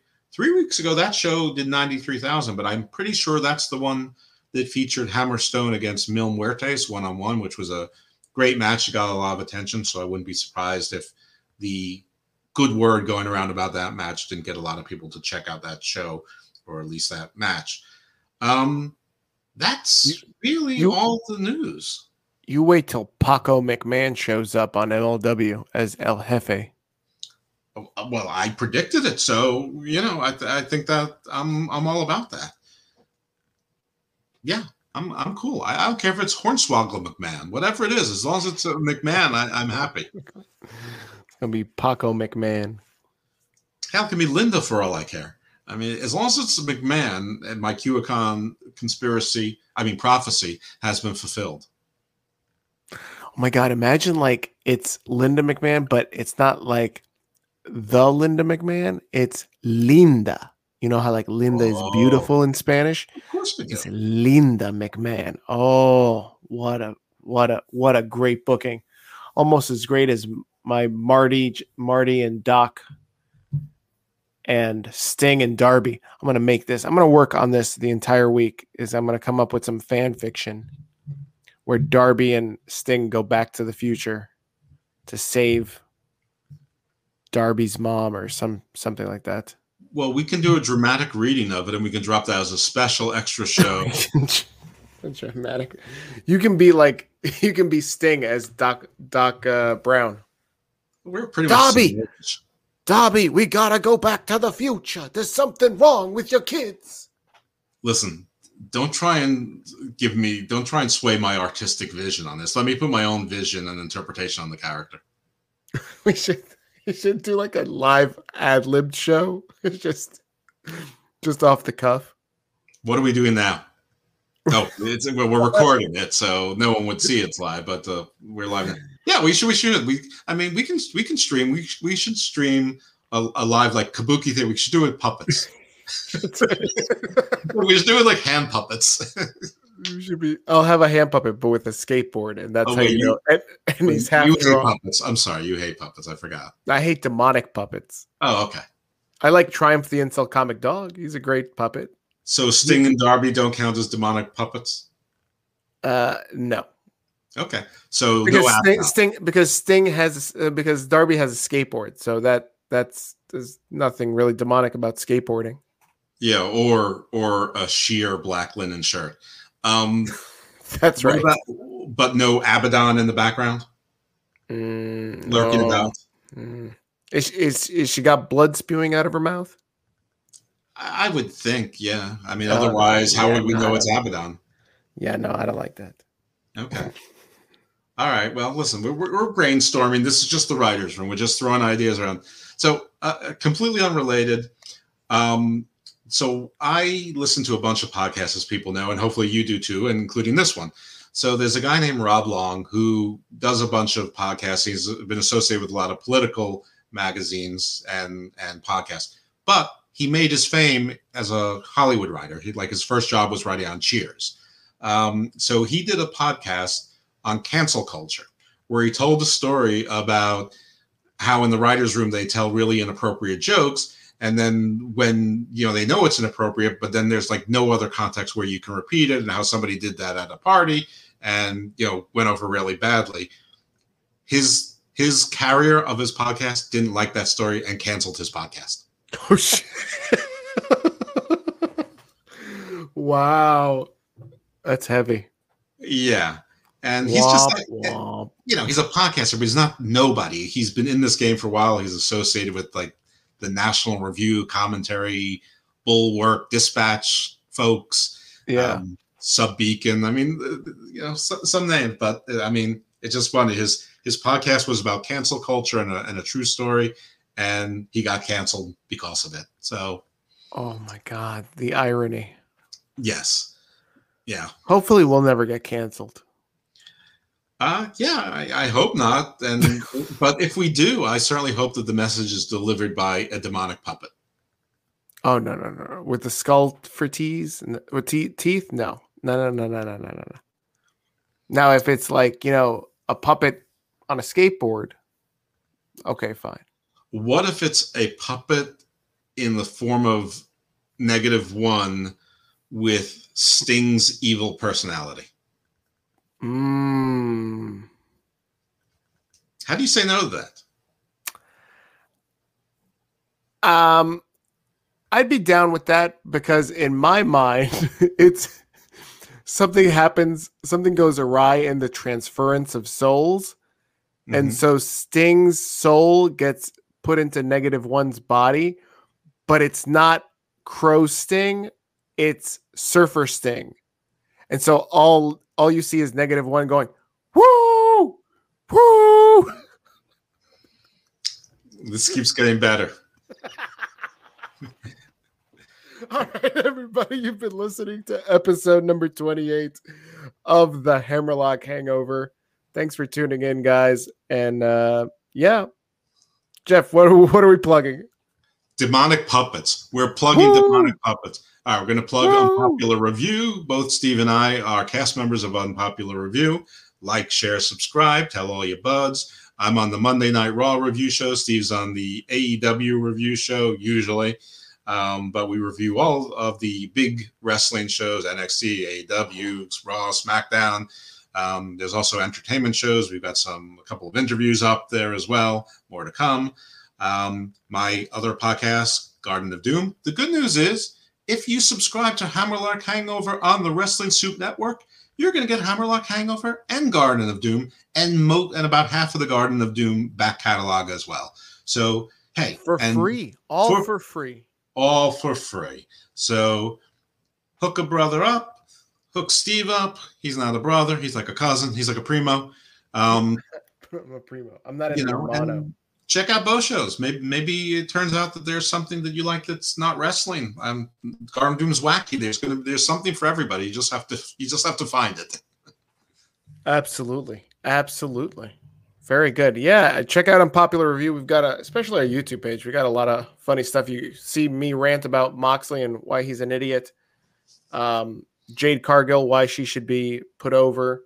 Why Sasha Banks is a wrestling icon. Top 5 wrestlers of the week.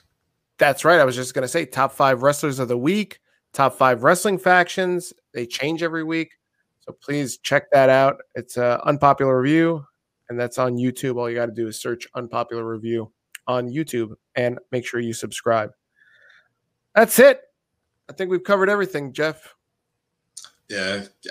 Any omissions are my fault. Absolutely. I'm flawless.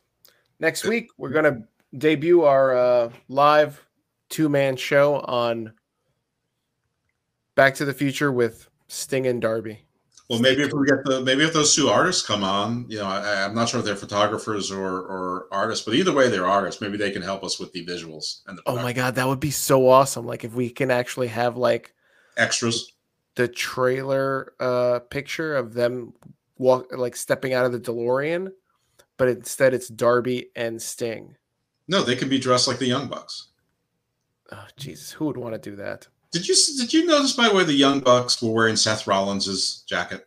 Yeah, they're just constant trolls, is what they are. Next week, look, you saw the suit that Seth had on tonight. I guarantee you, the Young Bucks are going to have something similar on Wednesday night. This is just what they do. They're more like gnomes. They're impish, evil, small people. The trolls are big. Trolls are a noble race. Trolls get a bad rap. Trolls are noble. Yes, trolls are a noble race. They get a bad rap. I'm all about everything giants. What was the guy in oh my God, the Ring, Lord of the Rings? Which guy? No, the ginger guy. That was he a troll, a dwarf? He was a dwarf. He was Gimli. A dwarf, right? He was Gimli. That's right. Yeah, dwarf. Yeah, he was good. Dwarves are moody, but basically noble at heart. Gnomes, no, they have no good attributes. So the Bucks are definitely more gnomes than trolls. So would a troll be bigger than Gimli, same size, or smaller than Gimli? Trolls are like giants, but they're sort of rockish, tree-ish kind of. Like they turn to stone in the sun. That's in sunlight. That's supposedly like gargoyles. Well, like gargoyles, but gargoyles are more like bats mixed with slee stacks. A troll is like a big, ugly, gnarled giant, like an ogre times 2. I'm confused. We'll carry on this conversation next week. All right, guys. Thanks for listening, and have a good one. Take it easy. Stay safe. Canceled. Bye. Bye. So is this show going to be called Canceled by a Demonic Puppet? I don't know. I'm still recording. Not as important as when you are leased to another, when your rights are leased to another network like USA, like TNT, like Vice will be for MLW, because that was another piece of news that came out, and there's other MLW news this week as well that we'll get to. And even Peacock. I mean, at some point, all these places are going to be expecting results. When you're Sinclair and you just run Ring of Honor 2 to 10 times a week, even if 500 people watch each airing, and you're carried on, and you own 193 stations, and then you lease the show to another 15 in the US and Canada, and then you have your Honor Club and other stuff, and Access owns their own station. It's a budget item. You're still making your money back, and you're probably on an aggregate having more viewers. Are a lot of them asleep drunk guys at 3 o'clock in the morning with their TVs on? Probably.